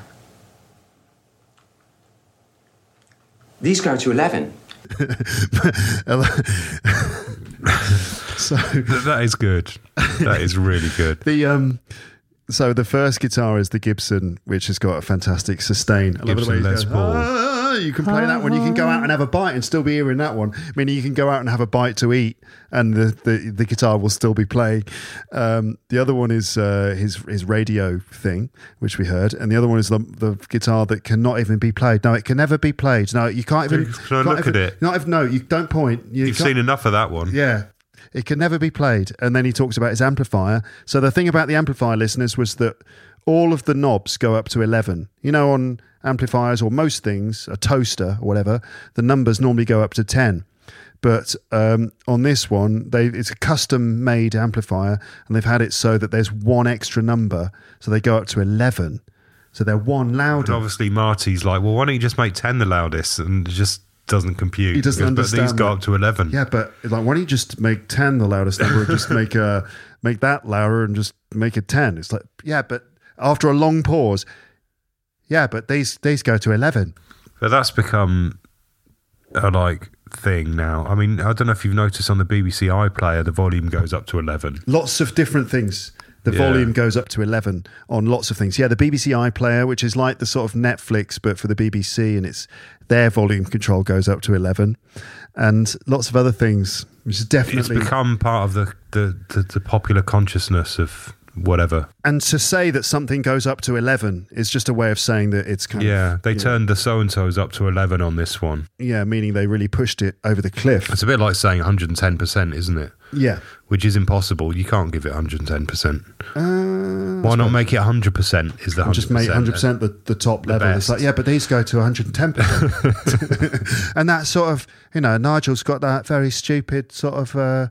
voice, he's the character we heard about before. Where's your bass? I think I left it at the airport. He's my favourite though, Nigel. Yeah, I love Nigel. Everyone's favourite is Nigel. He's the purest one. He's really sweet, isn't he? Actually, in a way, yeah.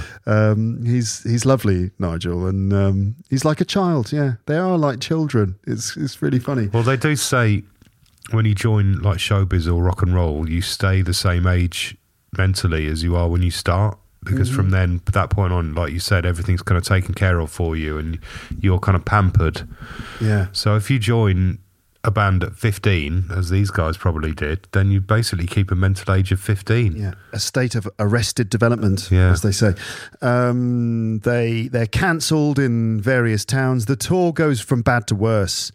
Now, Davidson Hubbins, who's basically the lead singer, he's got a girlfriend who I think is back in England, and she joins them in the middle of the tour. Now, Janine, who's the girlfriend, she's basically Yoko Ono, right? She's English, but she represents that person. And she represents that kind of... I mean, it is a bit sexist, but he's probably quite accurate that... I don't know if it's accurate, but it's a kind of thing in rock that getting women involved in a band of men is like always causes problems. Well, what you said before about how often these bands at their core have a male relationship, which is sort of seems to be the driving force behind it all. And then when one of them gets hooked up in a serious way with a girl, that somehow skews that relationship, messes things up. Yeah, exactly like Lennon and McCartney with Yoko Ono. Yeah. Now, in reality, it's much more complicated than that. But the simple reading of the situation is that the girl comes in and she ruins everything. And she kind of becomes a wedge between the two guys, and it spoils the whole dynamic. And so that's basically what Janine represents. She is the Yoko of the group. I mean, for example, we first get introduced to her when David is having a phone call with her, and he's sort of talking about the cancelled shows, and she's giving him some sympathy and stuff. And she says, at the end, David says, oh, yeah, Janine's going to come and join us. It's fantastic. And she says, oh, yeah, she can tell over the phone, she can tell I've been having too much sugar. She says my larynx is fat. Good line. Good line. Your larynx is like the part of your throat. So yeah, that's ridiculous. So yeah, she comes in. Not only does she start to try and take control of things, she's controlling David's diet. She controls lots of things. She's the sort of the controlling girlfriend, basically. I like when he says, I was, using whatever bits of Middle Eastern philosophy had entered my transom. And Janine's kind of sorted it all out for me and, kind of like got me on the right path spiritually. Yeah. And it's just the kind of bullshit that people do come out with. Yeah, and also there's the sense that maybe Janine is... a bit controlling, maybe. She's controlling him, and maybe he is... happy to be controlled. Happy to be controlled, but also she's saying all this bullshit to him, and he's just buying it because he's in love with her. A bit fried as well. He's in love with her, and maybe a little bit worse to wear for drugs, which is, again, very similar to the John Lennon situation, where John was actually in a very bad way around the time that he first met Yoko, and she managed to kind of, what some people say is that she kind of like manipulated her way right into the middle of the situation. And well, I think John wanted her to, though. He did too. He was happy. He wanted something, and he found her, and he was happy. I don't know. I'm not part of the Yoko haters club. No, neither am I. But I also think she's not great either. I mean, when she sings on some of those recordings, it's pretty poor. Yeah. But I think John knew what he was doing, and he wanted that in his life. Yeah. He obviously needed a sort of slightly harsher woman to put him in his place a bit. Very complicated, obviously. Very complicated. We're talking about the Beatles again. Human relationships. There's a funny scene where they're in a hotel with some groupies and stuff, and they're listening to the radio, and at one point, one of their songs comes on, one of their old songs from the 60s, and the radio DJ, after they're all sitting round listening, the groupies are listening, the newer members of the group are listening in, going, "Oh wow, man, this is really cool." And then afterwards, the DJ goes, "That was Spinal Tap there with what was the name of the song? Cups and Cakes, and Spinal Tap currently residing in the Where Are They Now files." So the Where Are They Now file is like, if it's basically a category for bands, meaning that they have now drifted into obscurity. No one knows who they are. They're not really successful or famous like they used to be. Where are they now? They're currently residing in the Where Are They Now file. And the band look round at each other and they just look really disappointed and a bit sad. And considering they're supposed to be on a US tour, which should have had some publicity, suggests they maybe haven't had as much publicity as they should have had. Yeah, it should be like everyone should know where they are. Everyone should know who they are and where they are. Yeah, they're performing live in Boston tonight, but no one knows. So clearly the record company has failed them. The manager has failed them. I mean, but they don't think of that. They're just hurt. Yeah. Yeah. But I just think it just shows things are not quite right in the Tap camp. Yeah, and the solution from David and Janine is that Janine basically becomes the manager of the group. Yeah. Which is also not a good idea because she's got no idea what she's doing. I mean, she doesn't. Yeah, and she's obviously very biased towards David's position, where a manager should try and balance everyone's interests, mainly themselves, but yeah, that's right. So things are going really badly, and at one point they're in Memphis, and they actually visit Elvis's grave. Can we play that bit? I will. They visit Elvis's grave and pay their respects to the king of rock and roll. And it really is Elvis's grave, isn't it? It's not Elvis. Is it not? It's not. No, it's just in a park somewhere in Sonora. Really? In California or something. I always thought it was the real Graceland. Is he buried in Graceland? He must be. Is, yeah. It's not really Elvis's grave. They just got loads of flowers. And a hound dog. Like one of the flowers is a dog. Yeah. Which I always thought was too. That's why I thought it was real, because I just thought you wouldn't go to that extent of making flowers in the shape of a dog. Yeah. But they obviously did. No, they did a good job on recreating Elvis's grave. And they stand there and they're sort of like, they decide to try and start singing one of his songs, Heartbreaker Hotel. Since my baby left me, I've had a new place to dwell. And they try and do it in harmony, and the harmonies go all wrong. And they get sort of tetchy with each other. It's like, no, that doesn't sound right. It sounds too barbershop. It's raga. Raga is like what? It's like is that Indian music, which is very sort of atonal. I think it's kind of a drone based on a drone. Like one note that's kind of goes, and it's not exactly like the. I might be wrong. I might be wrong about that. By the way, don't get upset if I'm wrong. It's not exactly the kind of harmonic music that you get in, Western pop music. Let's just play it. Yeah, so let's play it. Yes, okay. Here we go. This is them in front of Elvis's grave. That's Elvis's grave, though, right? It's not. It's a fake headstone. It's a mock-up. Yeah. I'm not really sure this was such a great idea. I mean, I don't feel any better than I did at the hotel. He was going to do a TV special from here before he died. Yeah, that's right. A musical version of Somebody Up There Likes Me. Well, since my baby left me, I've found a new place to dwell. Well, it's down at the end of Lonely Street, that Heartbreak Hotel. Do it with the harmony parts. Right. Well, since my baby... The same key, though, I think. Well, since my baby left me... If I'm going, since my baby left me... No, you can't hit that note. Since my baby left me... Well, I found a new place to dwell. That's all right. Well, it sounds raga. You don't want to go raga. No, not with this, it don't. It does. Well, since my baby it sounds fucking barbershop. Well, barbershop raga. Watch the language. It's a new hybrid. To the king. Oh, sorry. Oh, this is thoroughly depressing. It really puts perspective on things, though, doesn't it? Not too much. There's too much fucking perspective now.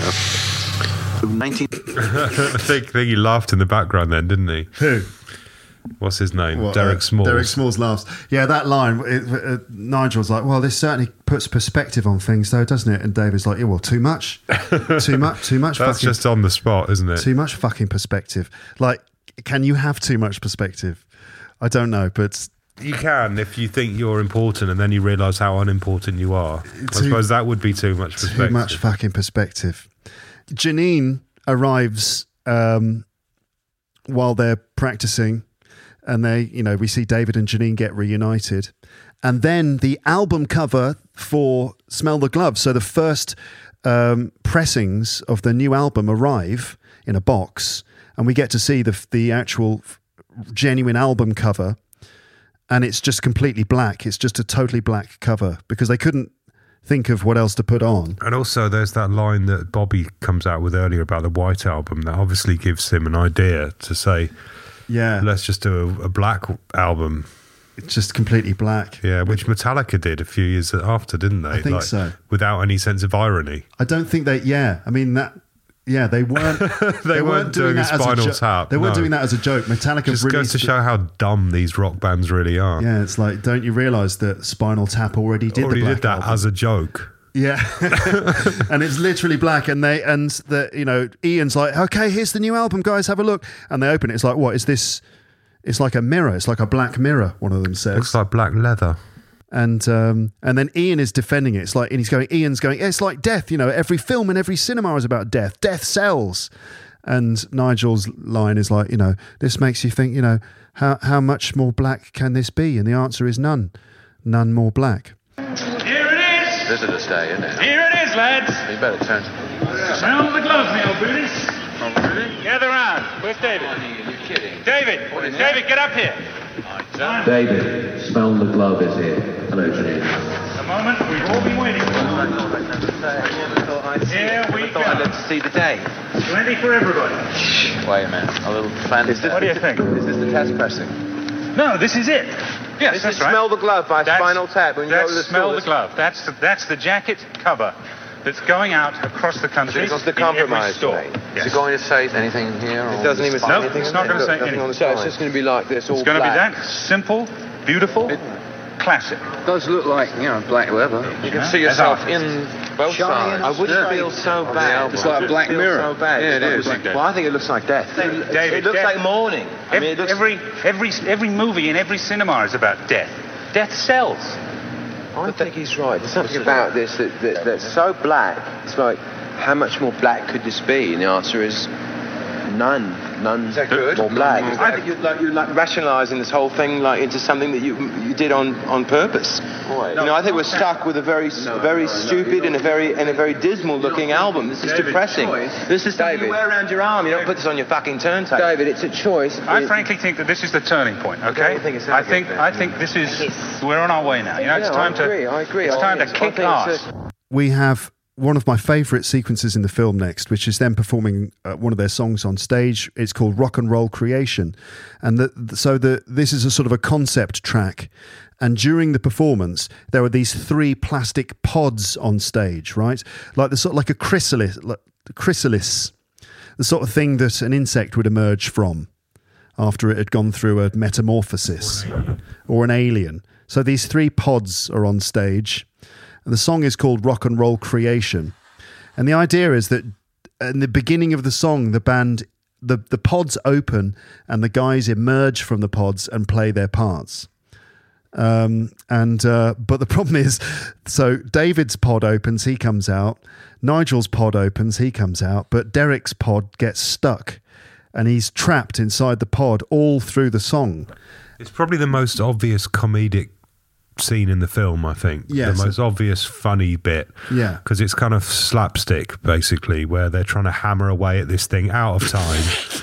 So while they still perform the song, David and Nigel... And I like the fact that David and Nigel are having a little chat during the song as well. And they're like shouting at each other, like, well, do that. Yeah, they're performing, and Derek is performing his bass parts inside the pod. And then a roadie comes out to try and rescue Derek from this pod, and he tries a hammer, and during the quiet bit with the synth arpeggio and the sort of harmonic singing, the hardest bit to do, the guy's whacking on this pod out of time with a lump hammer, and you're like, this is really not going to help them keep in time. They do it though. I think they even goes at it with a flame, not a flamethrower, one of those little little sort of what are they called? Blowtorch. Rock, and I'm going to play that little section where, in some of these overblown rock songs, they have a section in the middle, like The Who, basically, where things break down and it's a bit quieter. There's no drums, and maybe the bass player is doing some elaborate bass part. And it's during that the roadie is hammering at the back of the plastic pod with a huge hammer. Also, right where Derek's head is, which makes it even more funny visually. I can't play the whole song, but I want to play that little section just so you hear the out of time hammering. Black Sabbath. Yeah. As they jump out of the pods.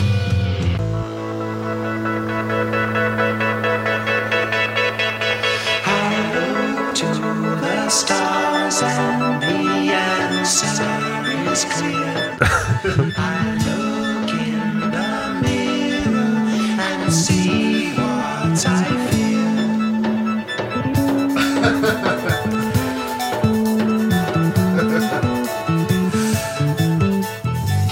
Okay, well, anyway, I wanted to hear that hammering. Maybe it's just from being in a band. You just know that just the worst thing that could happen during that complicated bit of that song. And the way that David and Nigel are both like really unhappy, and they keep having these conversations between the singing. And what else happens? Finally, Derek gets released from the pod, but the song has finished. Like he's released right at the moment that the song finishes. David and Nigel have gone back into their pods, which have closed. And just at that moment, Derek's pod springs open. He leaps out, but then realizes that the other guys have gone back in. He tries to jump back into his pod, but the pod closes just as he's leaping into it, and he gets trapped halfway into the pod. So he's like half in, half out of the pod. The song is finished, and he just looks at the audience and just raises his arm in the air in sort of triumph in that rock and roll way. Like, yeah, just still raise my arm up, but I'm half stuck in a plastic chrysalis. It's great. James has gone to the toilet. I'm going to carry on without him. Let's imagine James is trapped inside a plastic chrysalis for this next bit. Okay, so the next scene is one of my favourite scenes in the film, another one of my favourites, and this is where we have an interview with Nigel Tufnell on his own. So this is Marty, the director, talking to Nigel on his own, and Nigel is sitting at the piano, and he reveals a piece of music that he's been working on for the piano, and it appears to show us a slightly more sensitive, slightly more sophisticated, grown-up side of Nigel, where he reveals he's been working on this piece on the piano. It's influenced by Mozart and Bach. It's very sensitive. He talks in... It's actually a really lovely piece of music. But listeners, what's the joke here? Okay, I want you to try and identify what the joke is. All right. So here we go. Let's listen to that clip and let's see see if you can identify where the joke is here. Okay, here we go. It's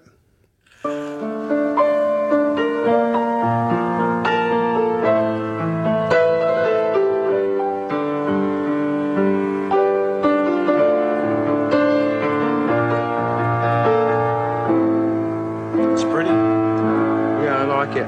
Just been fooling about with it for a few months now. Very delicate. It's a bit of a departure from the kind of thing you normally play. Yeah, well, it's part of a trilogy, really, a musical trilogy that I'm doing in D minor, which I always find is really the saddest of all keys, really. I don't know why, but it makes people weep instantly to play a... It's a horn part. It's very pretty. You know, just simple lines intertwining. You know, very much like I'm really influenced by Mozart and Bach, and it's sort of in between though. It's like a Mach piece, really. What do you call this? Well, this piece is called Lick My Love Pump. Did you catch that? What's the name of the piece? It's called Lick My Love Pump, which is this... I'm really sure. Lick My Love Pump it sounds like something sexual, doesn't it? Certainly not the sort of title you would pick for a lovely piece of music like that.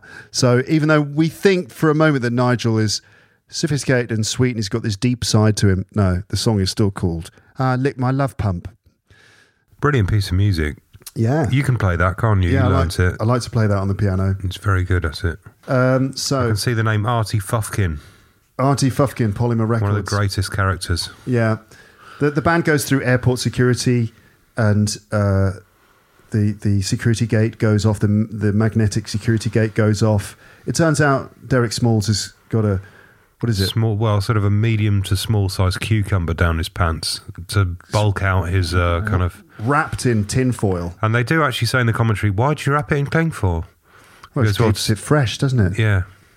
You know, you don't want a cucumber in your pants. A soggy cucumber. Goes all soggy. You've got to keep it fresh. So the sort of pant swellingness has been enhanced by a cucumber, basically. Like that Derek Smalls keeps a cucumber in his trousers to make himself look even more well endowed than he is. It's all part of the rock and roll image and mythage.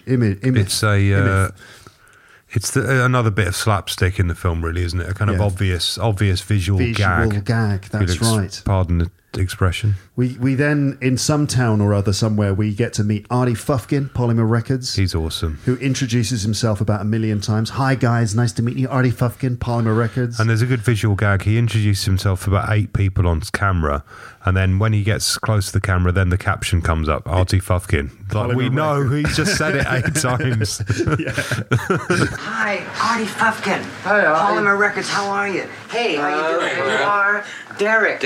Artie Fufkin, Polymer Records, how are you? Artie. I'm your promo man here in Chicago. Oh, that's good to meet great. you. I love you guys. Yeah. And of course, Nigel. I love you. Nigel Tufnell. Right. I love your stuff. I go back with you guys. Boy, Yeah. do I. Artie Fufkin, Polymer Records. Right, yeah. I love you. And who are you, darling? Oh, this is my special new friend, Cindy. Hello, Cindy. And this is Belinda. Hello, Belinda. Artie Hi, Fufkin, nice to Polymer meet Records, you. promo. And I'm...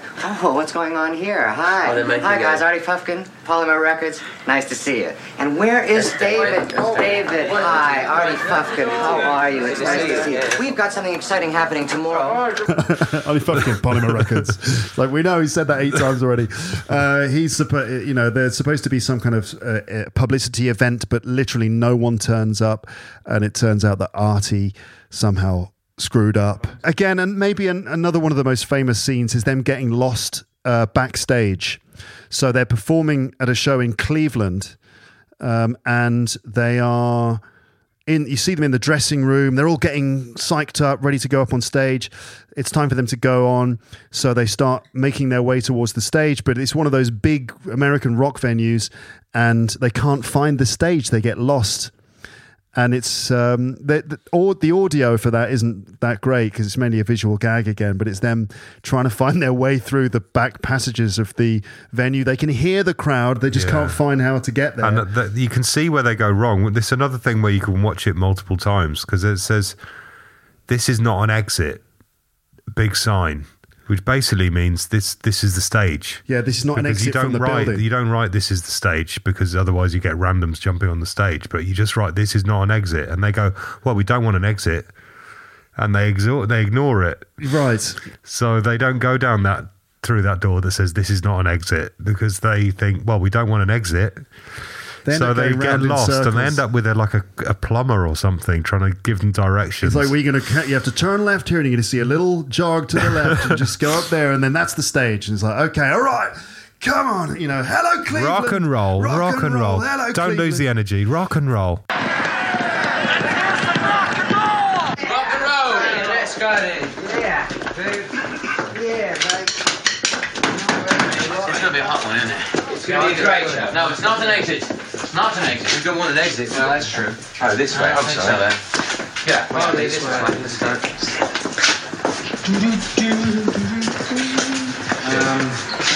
Wait. This looks familiar, though. Listen. It really does.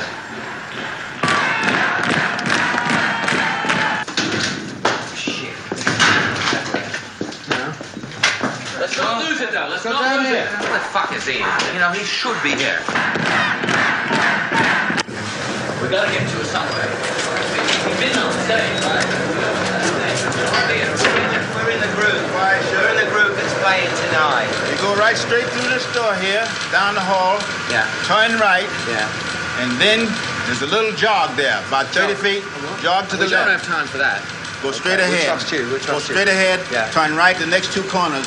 And the first door you sign, authorized personnel only. Yeah. Open that door. That's the stage. You think so? You authorize. You're musicians, aren't you? Yeah. All right. Thank you. Thank you very much. Rock and roll. All right, then. Rock and roll. Let's get it. Let's get it.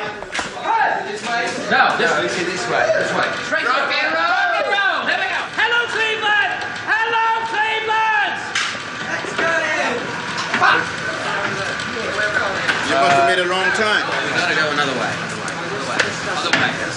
Other way. And they're all really psyched up, but then they end up going in a circle and find themselves back to the same guy who's just given them directions.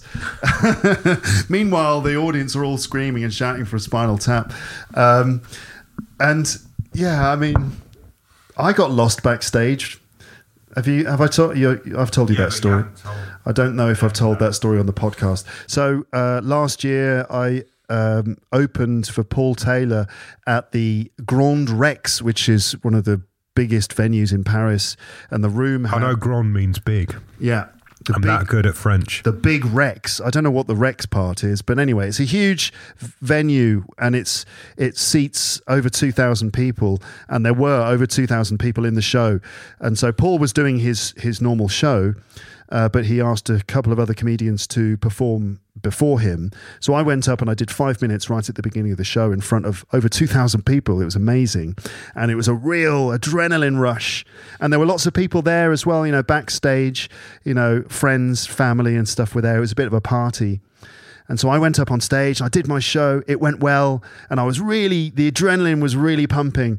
So It's a big place, so to get from the stage to the dressing room area, you need to take a lift, which takes you down about 3 or 4 floors until you get to the dressing room.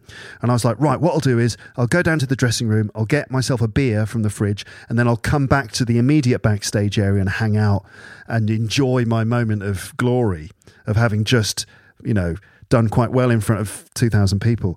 I went down, got my beer, came back, and I didn't realise that there was... So, yeah, I got back in the lift and I didn't know which floor the stage was on. So I was like, it's probably the second floor. I'll try the second floor. And if that's not right, I'll try another floor. So I came out at the second floor, got out of the lift, and I thought, it must be just round the corner. Went round the corner, the lift doors closed behind me, and then I realised, wait a minute, no, this isn't the right place at all. I went back to what I thought was the lift and got in that, and then basically I got in the wrong lift the second time. And I was in a completely different part of the building, in a completely different stairwell. And it didn't matter which floor I visited.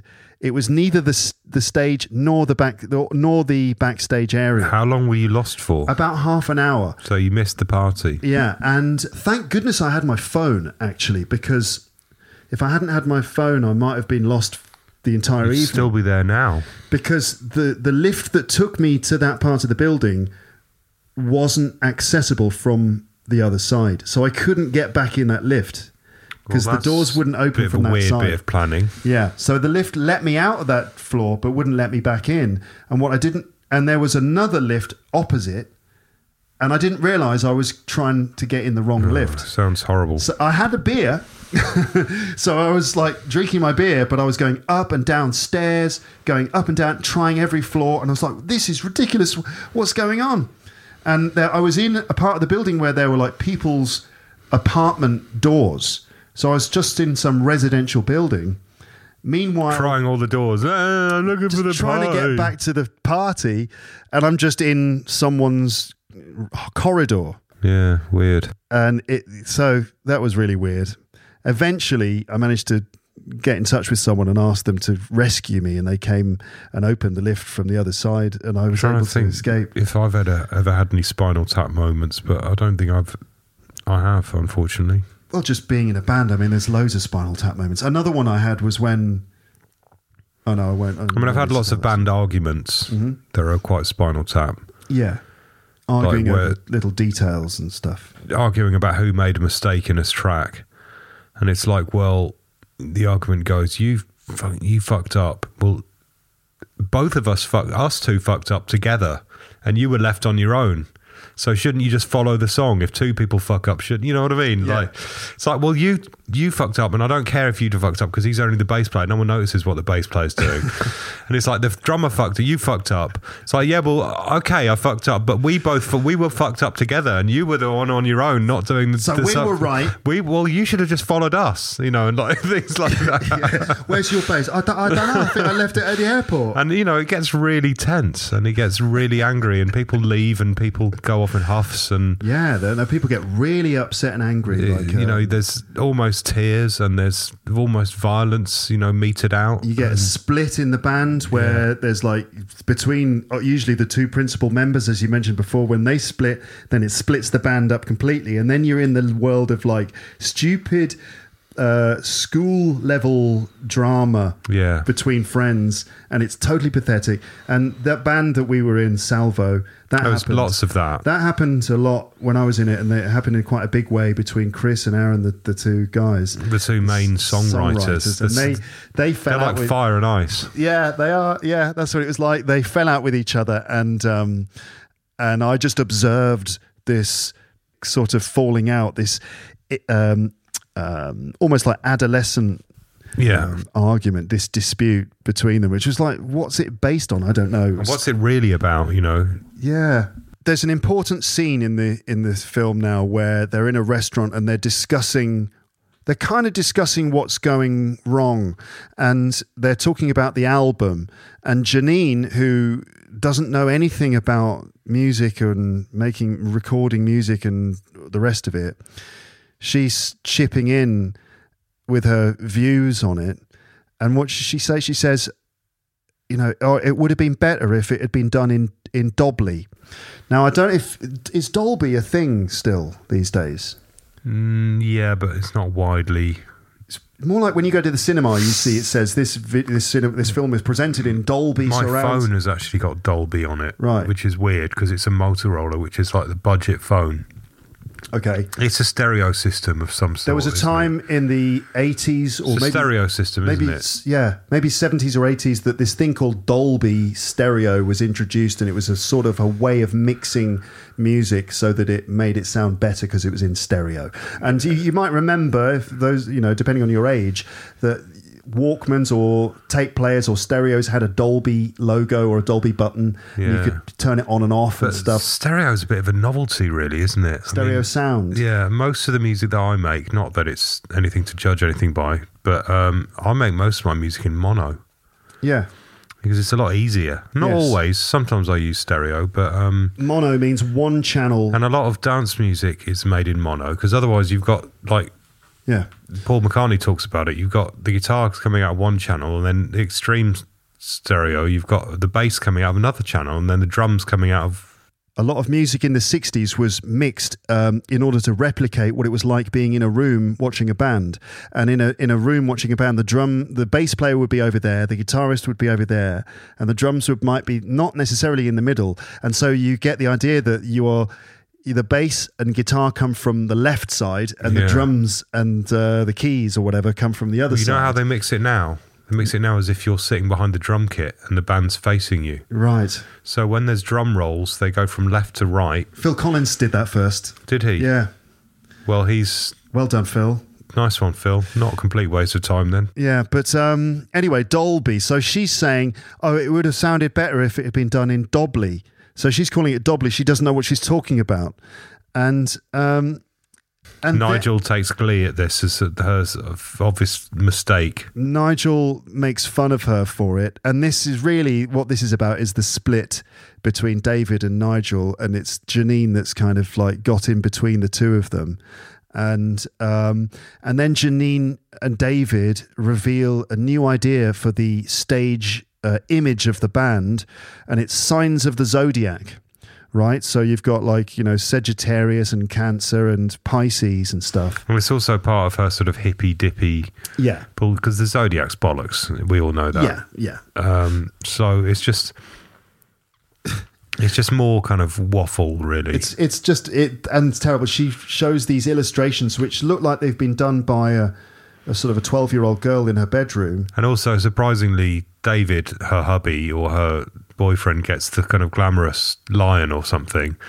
And then Derek gets a crab because he's got cancer. So basically, the illustrations are meant to represent what the members of the band are going to look like. So they're going to be dressed up and given makeup to make them look like their star sign. David, being Leo, is like a lion, but Derek is Cancer, which is a crab, and so unfortunately he's going to be dressed up like a crab on stage. and Nigel, it's like a goat or something. He's a goat. Is there a goat in the star sign? Yeah. So she's. Sagittarius is a goat, isn't it? Yeah. I don't remember. Anyway, but she's showing everyone, and Nigel looks really disappointed and not happy with it. And clearly things are going really bad. And Nigel is unhappy with the situation. And they disagree and argue. He makes fun of her again. And then Nigel comes in with a solution, which is that they do a performance of their rock opera song Stonehenge, which is all about Stonehenge, the ancient stone circle in England. And he's like, and he writes on a napkin, he draws the design of a Stonehenge model, which will be a prop on stage. It's very simple. It's meant to be a huge model of Stonehenge. It's 18 feet high. And it's meant to descend from above during the song, and it's a very impressive moment in the performance.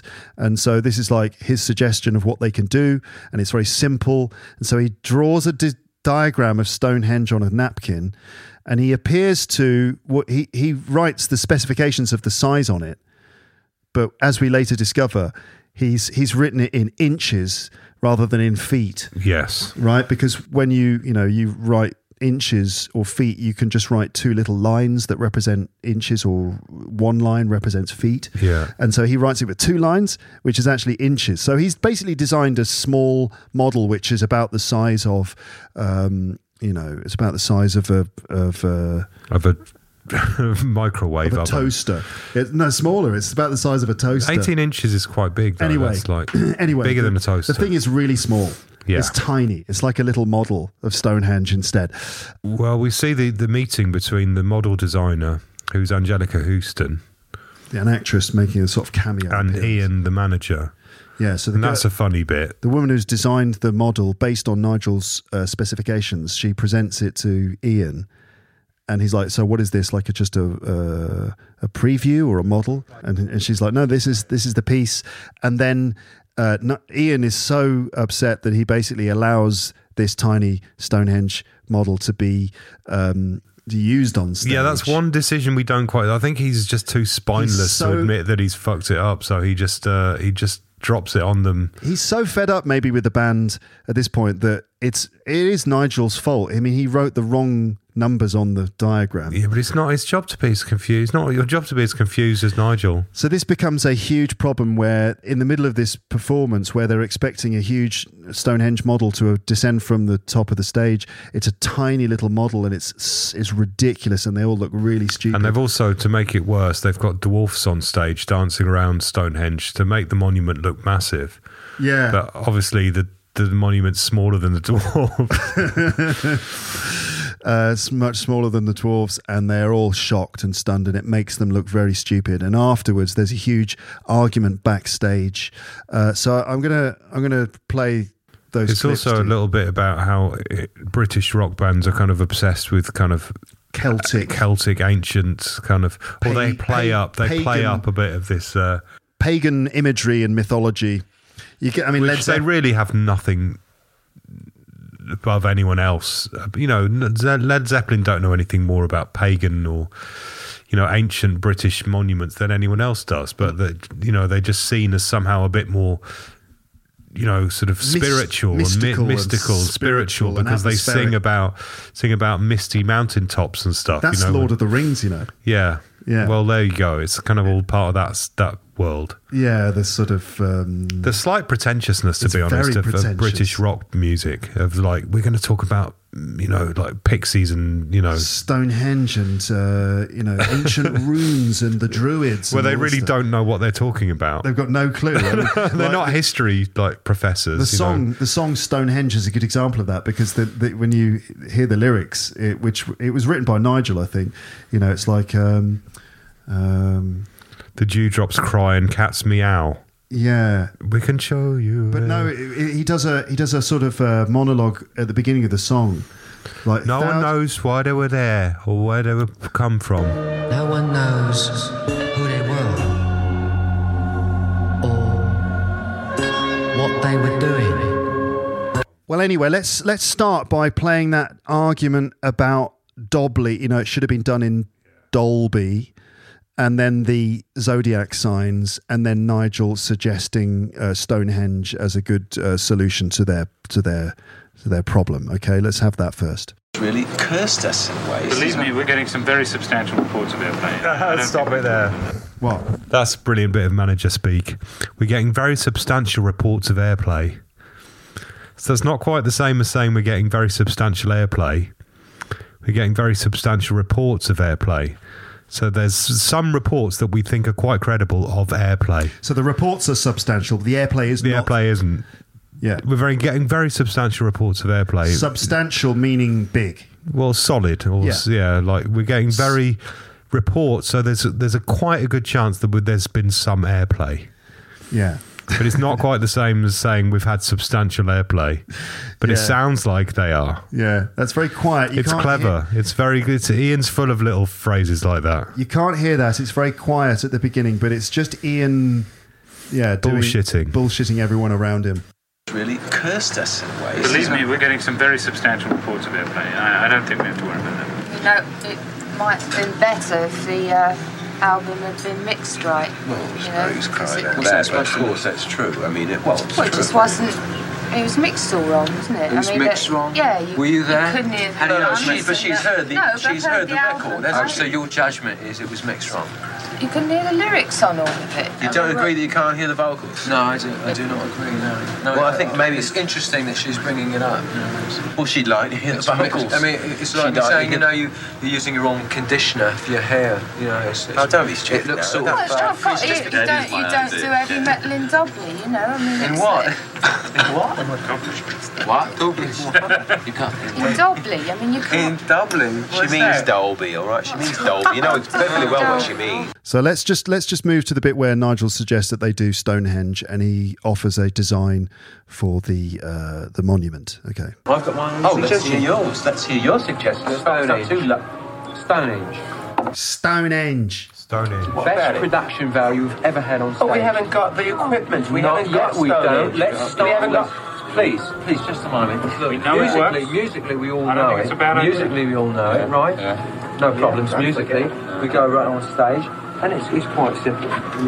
Ian can take it. He's drawing it now on the napkin. I know what the Stonehenge Monument looks like. We don't have that piece of scenery anymore. I know, so we built a new one.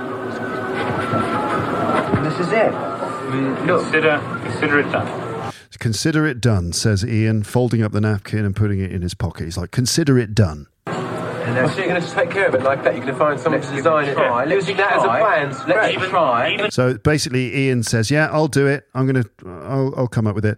And next we skip to the bit where the woman who made the prop, the model, is presenting it to Ian, and Ian is like, "What is that? This is it?" And then they have a bit of an argument about it. So wait a minute, they're sitting there. It's on the coffee table in front of them. Yeah, it's about the size of a large microwave oven.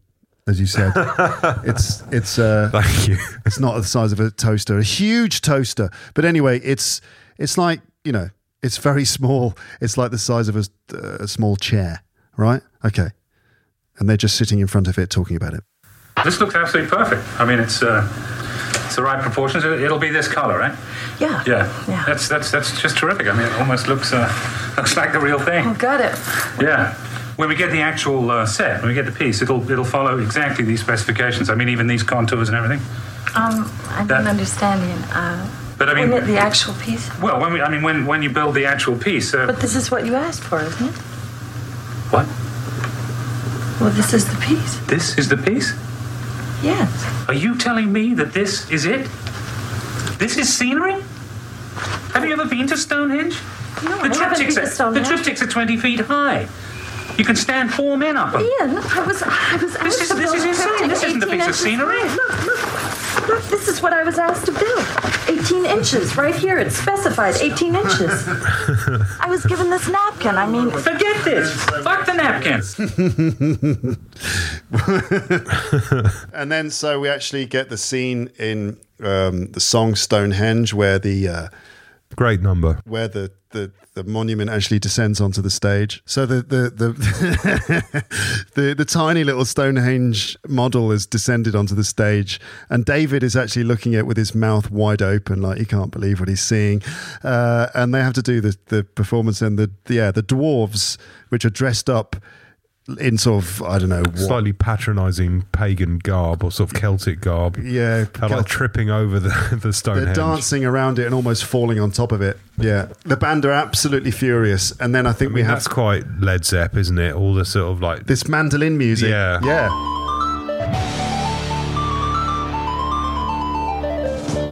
Okay, and then we have the big argument about it afterwards. Okay. I do not for one think that the problem was that the band was down. I think that the problem may have been that there was a Stonehenge monument on the stage that was in danger of being crushed by a dwarf. All right? That tended to understate the hugeness of the object. I really think you're just making a much too big a thing out of it. Making a big thing out of it would have been a good idea. Nigel gave me a drawing that said 18 inches, all right? I know he did, and that's what I'm talking about. Whether he knows the difference between feet and inches is not my problem. I do what I'm told. But you're not as confused as him, are you? I mean, it's not your job to be as confused as Nigel is. It's my job to do what I'm asked to do by the creative element of this band, and that's what I did. The Come on. audience were laughing. So it became a comedy number. Yes, it did. Yes, it fucking well did, and it was not pleasant to be part of the comedy on stage. Backstage, perhaps it was very amusing. Well, maybe we just fix the choreography and keep the dwarf clear. What do you mean? So they won't trod upon it. I don't think that's the issue. I think it's symptomatic of maybe you're taking on more than you can handle. Oh, it's not exactly the I think that first time you've messed things up, is it? I mean, there have been some gaping holes in the business end of this. Excuse me. This is a band meeting, right? Are you here for some reason? Don't worry about it. She's with me. Yeah, is she now in the band? Is she singing backup? I care what happens to the band. David, whenever a single bump or a ruffle comes into this little adolescent fantasy world that you guys have built around yourself, you start screaming like a bunch of poncy hairdressers. I mean, it's just a problem, you know? It gets solved. It doesn't. You can't live in a bubble. If it got solved, that would be all right, but it doesn't get solved. I mean, what do you think happened out there? What got solved For tonight? one thing that goes wrong, one single thing that goes wrong, 100 things go right. Do you know what I spend my time doing? There's no sex and drugs for Ian, David. Spend my time doing? I sleep 2 or 3 hours a night. There's no sex and drugs for Ian, David. You know what I do? I find lost luggage. Yes. I locate mandolin strings in the middle of Austin. Well, maybe that's you should what I get do. someone else to find the lost luggage, and you should concentrate on what's going on stage. Yes, that's what we're you'd like talking me to be about. the roadman? All bad blood. So we. What Dave is trying to say, if you let him get a word through, is you could maybe do with some help. Some help. Managing the band. It's very simple. It's that clear. Maybe there's someone already in the organisation. We don't have to pay insurance. We don't have to pay extra room, etc. Since she's already here, she's already among us, and she can be certainly capable of taking over. Wait a minute. Well, who do you think I'm talking minute. about? Who do you think I'm talking about? I would never have dreamed in a million years that it was her you were talking about. Why not? I am offering to help out. No, you're not offering to help out. You're offering to co-manage the band with me. Is that it? Yes. Let's get it in straight. so many words. That is exactly it. Well, I'm certainly not going to co-manage with some girl just because she's your girlfriend. Don't call her my girlfriend. She's not your Girlfriend, girlfriend. I don't know. you could manage a classroom full of kids. I don't know what you're doing managing the band. Oh, shut up! I'm gonna. Look, this is my position. Okay, I am not managing it with you or any other woman, especially one who dresses like an Australian's nightmare. So fuck you and fuck all of you too. because I quit. All right, that's it. Good night.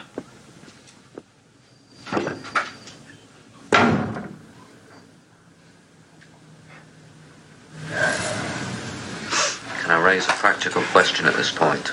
Yeah. Are we going to do Stonehenge tomorrow? No, we're not going to fucking do Stonehenge. And I'm not going to co-manage the group with someone who dresses like an Australian's nightmare. That's what about we fix the choreography, keep the dwarf clear. I think that's probably enough. There are other classic moments. Ultimately, Nigel quits as well. He leaves, and the band are in a terrible state. They do a festival where they are billed second to a puppet show. So it says on the door of the festival, puppet show and Spinal Tap. So things have got really bad. That's a low. They're desperate. They need him back. And just when things are really bad, Nigel does turn up again. And he says, "Yeah, I've been speaking to Ian.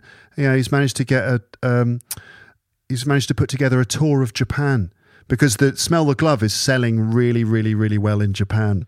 And it was a bit of a cliche that in the 80s, a lot of Japan bands was kind of a new market that bands were kind of doing comeback tours, but just in Japan, things like that. Bands that were not popular or successful anywhere else in the world, where or at least in the US or the UK in the previous main markets, where they were totally obscure, were really successful in Japan. So you could to say that you're big in Japan means that you're only big in Japan rather than being big everywhere else. I mean, they've obviously always been quite big consumers of British and American music, haven't they, in Japan? I mean, something like a band like The Police were huge in Japan. Loads of bands are massive over there. Yeah, the Beastie Boys were huge in Japan. Yeah. But a lot of bands that aren't necessarily still popular here are maybe still popular in Japan, as you were saying. Yeah, exactly. So they've got a tour of Japan lined up.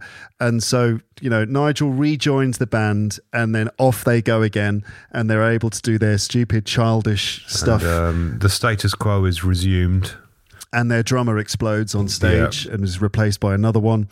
And they get to carry on their stupid, childish game, which they call a rock and roll show. And that's This is Spinal where we Tap. leave it. We've been going for over 2 hours. Oh, God.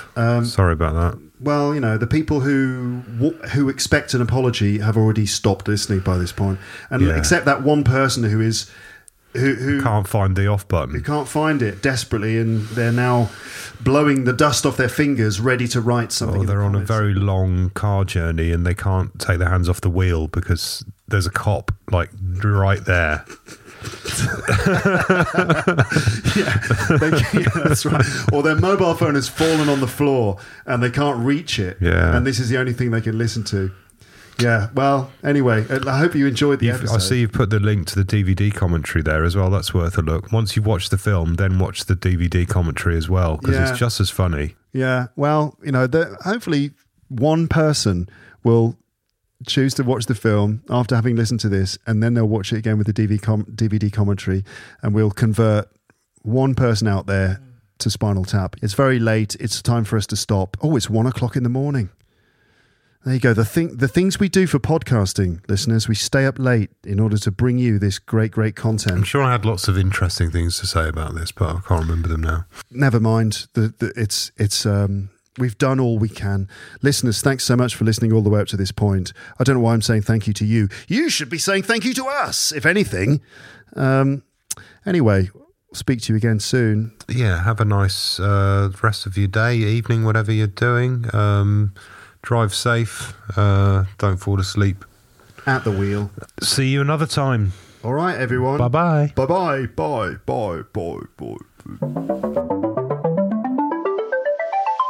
Thanks for listening to Luke's English Podcast. For more information, visit teacherluke.co.uk.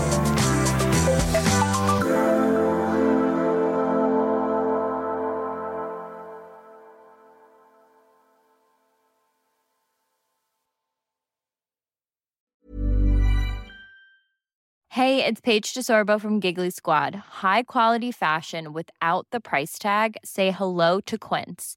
I'm snagging high-end essentials like cozy cashmere sweaters, sleek leather jackets, fine jewelry, and so much more. With Quince being 50 to 80% less than similar brands. And they partner with factories that prioritize safe, ethical, and responsible manufacturing. I love that. Luxury quality within reach. Go to quince.com/style to get free shipping and 365-day returns on your next order. Quince.com/style. If you enjoyed this episode of Luke's English Podcast, consider signing up for Luke's English Podcast Premium. You'll get regular premium episodes with stories, vocabulary, grammar, and pronunciation teaching from me, and the usual moments of humour and fun. Plus, with your subscription, you will be directly supporting my work and making this whole podcast project possible. For more information about Luke's English Podcast Premium, go to teacherluke.co.uk/premium info.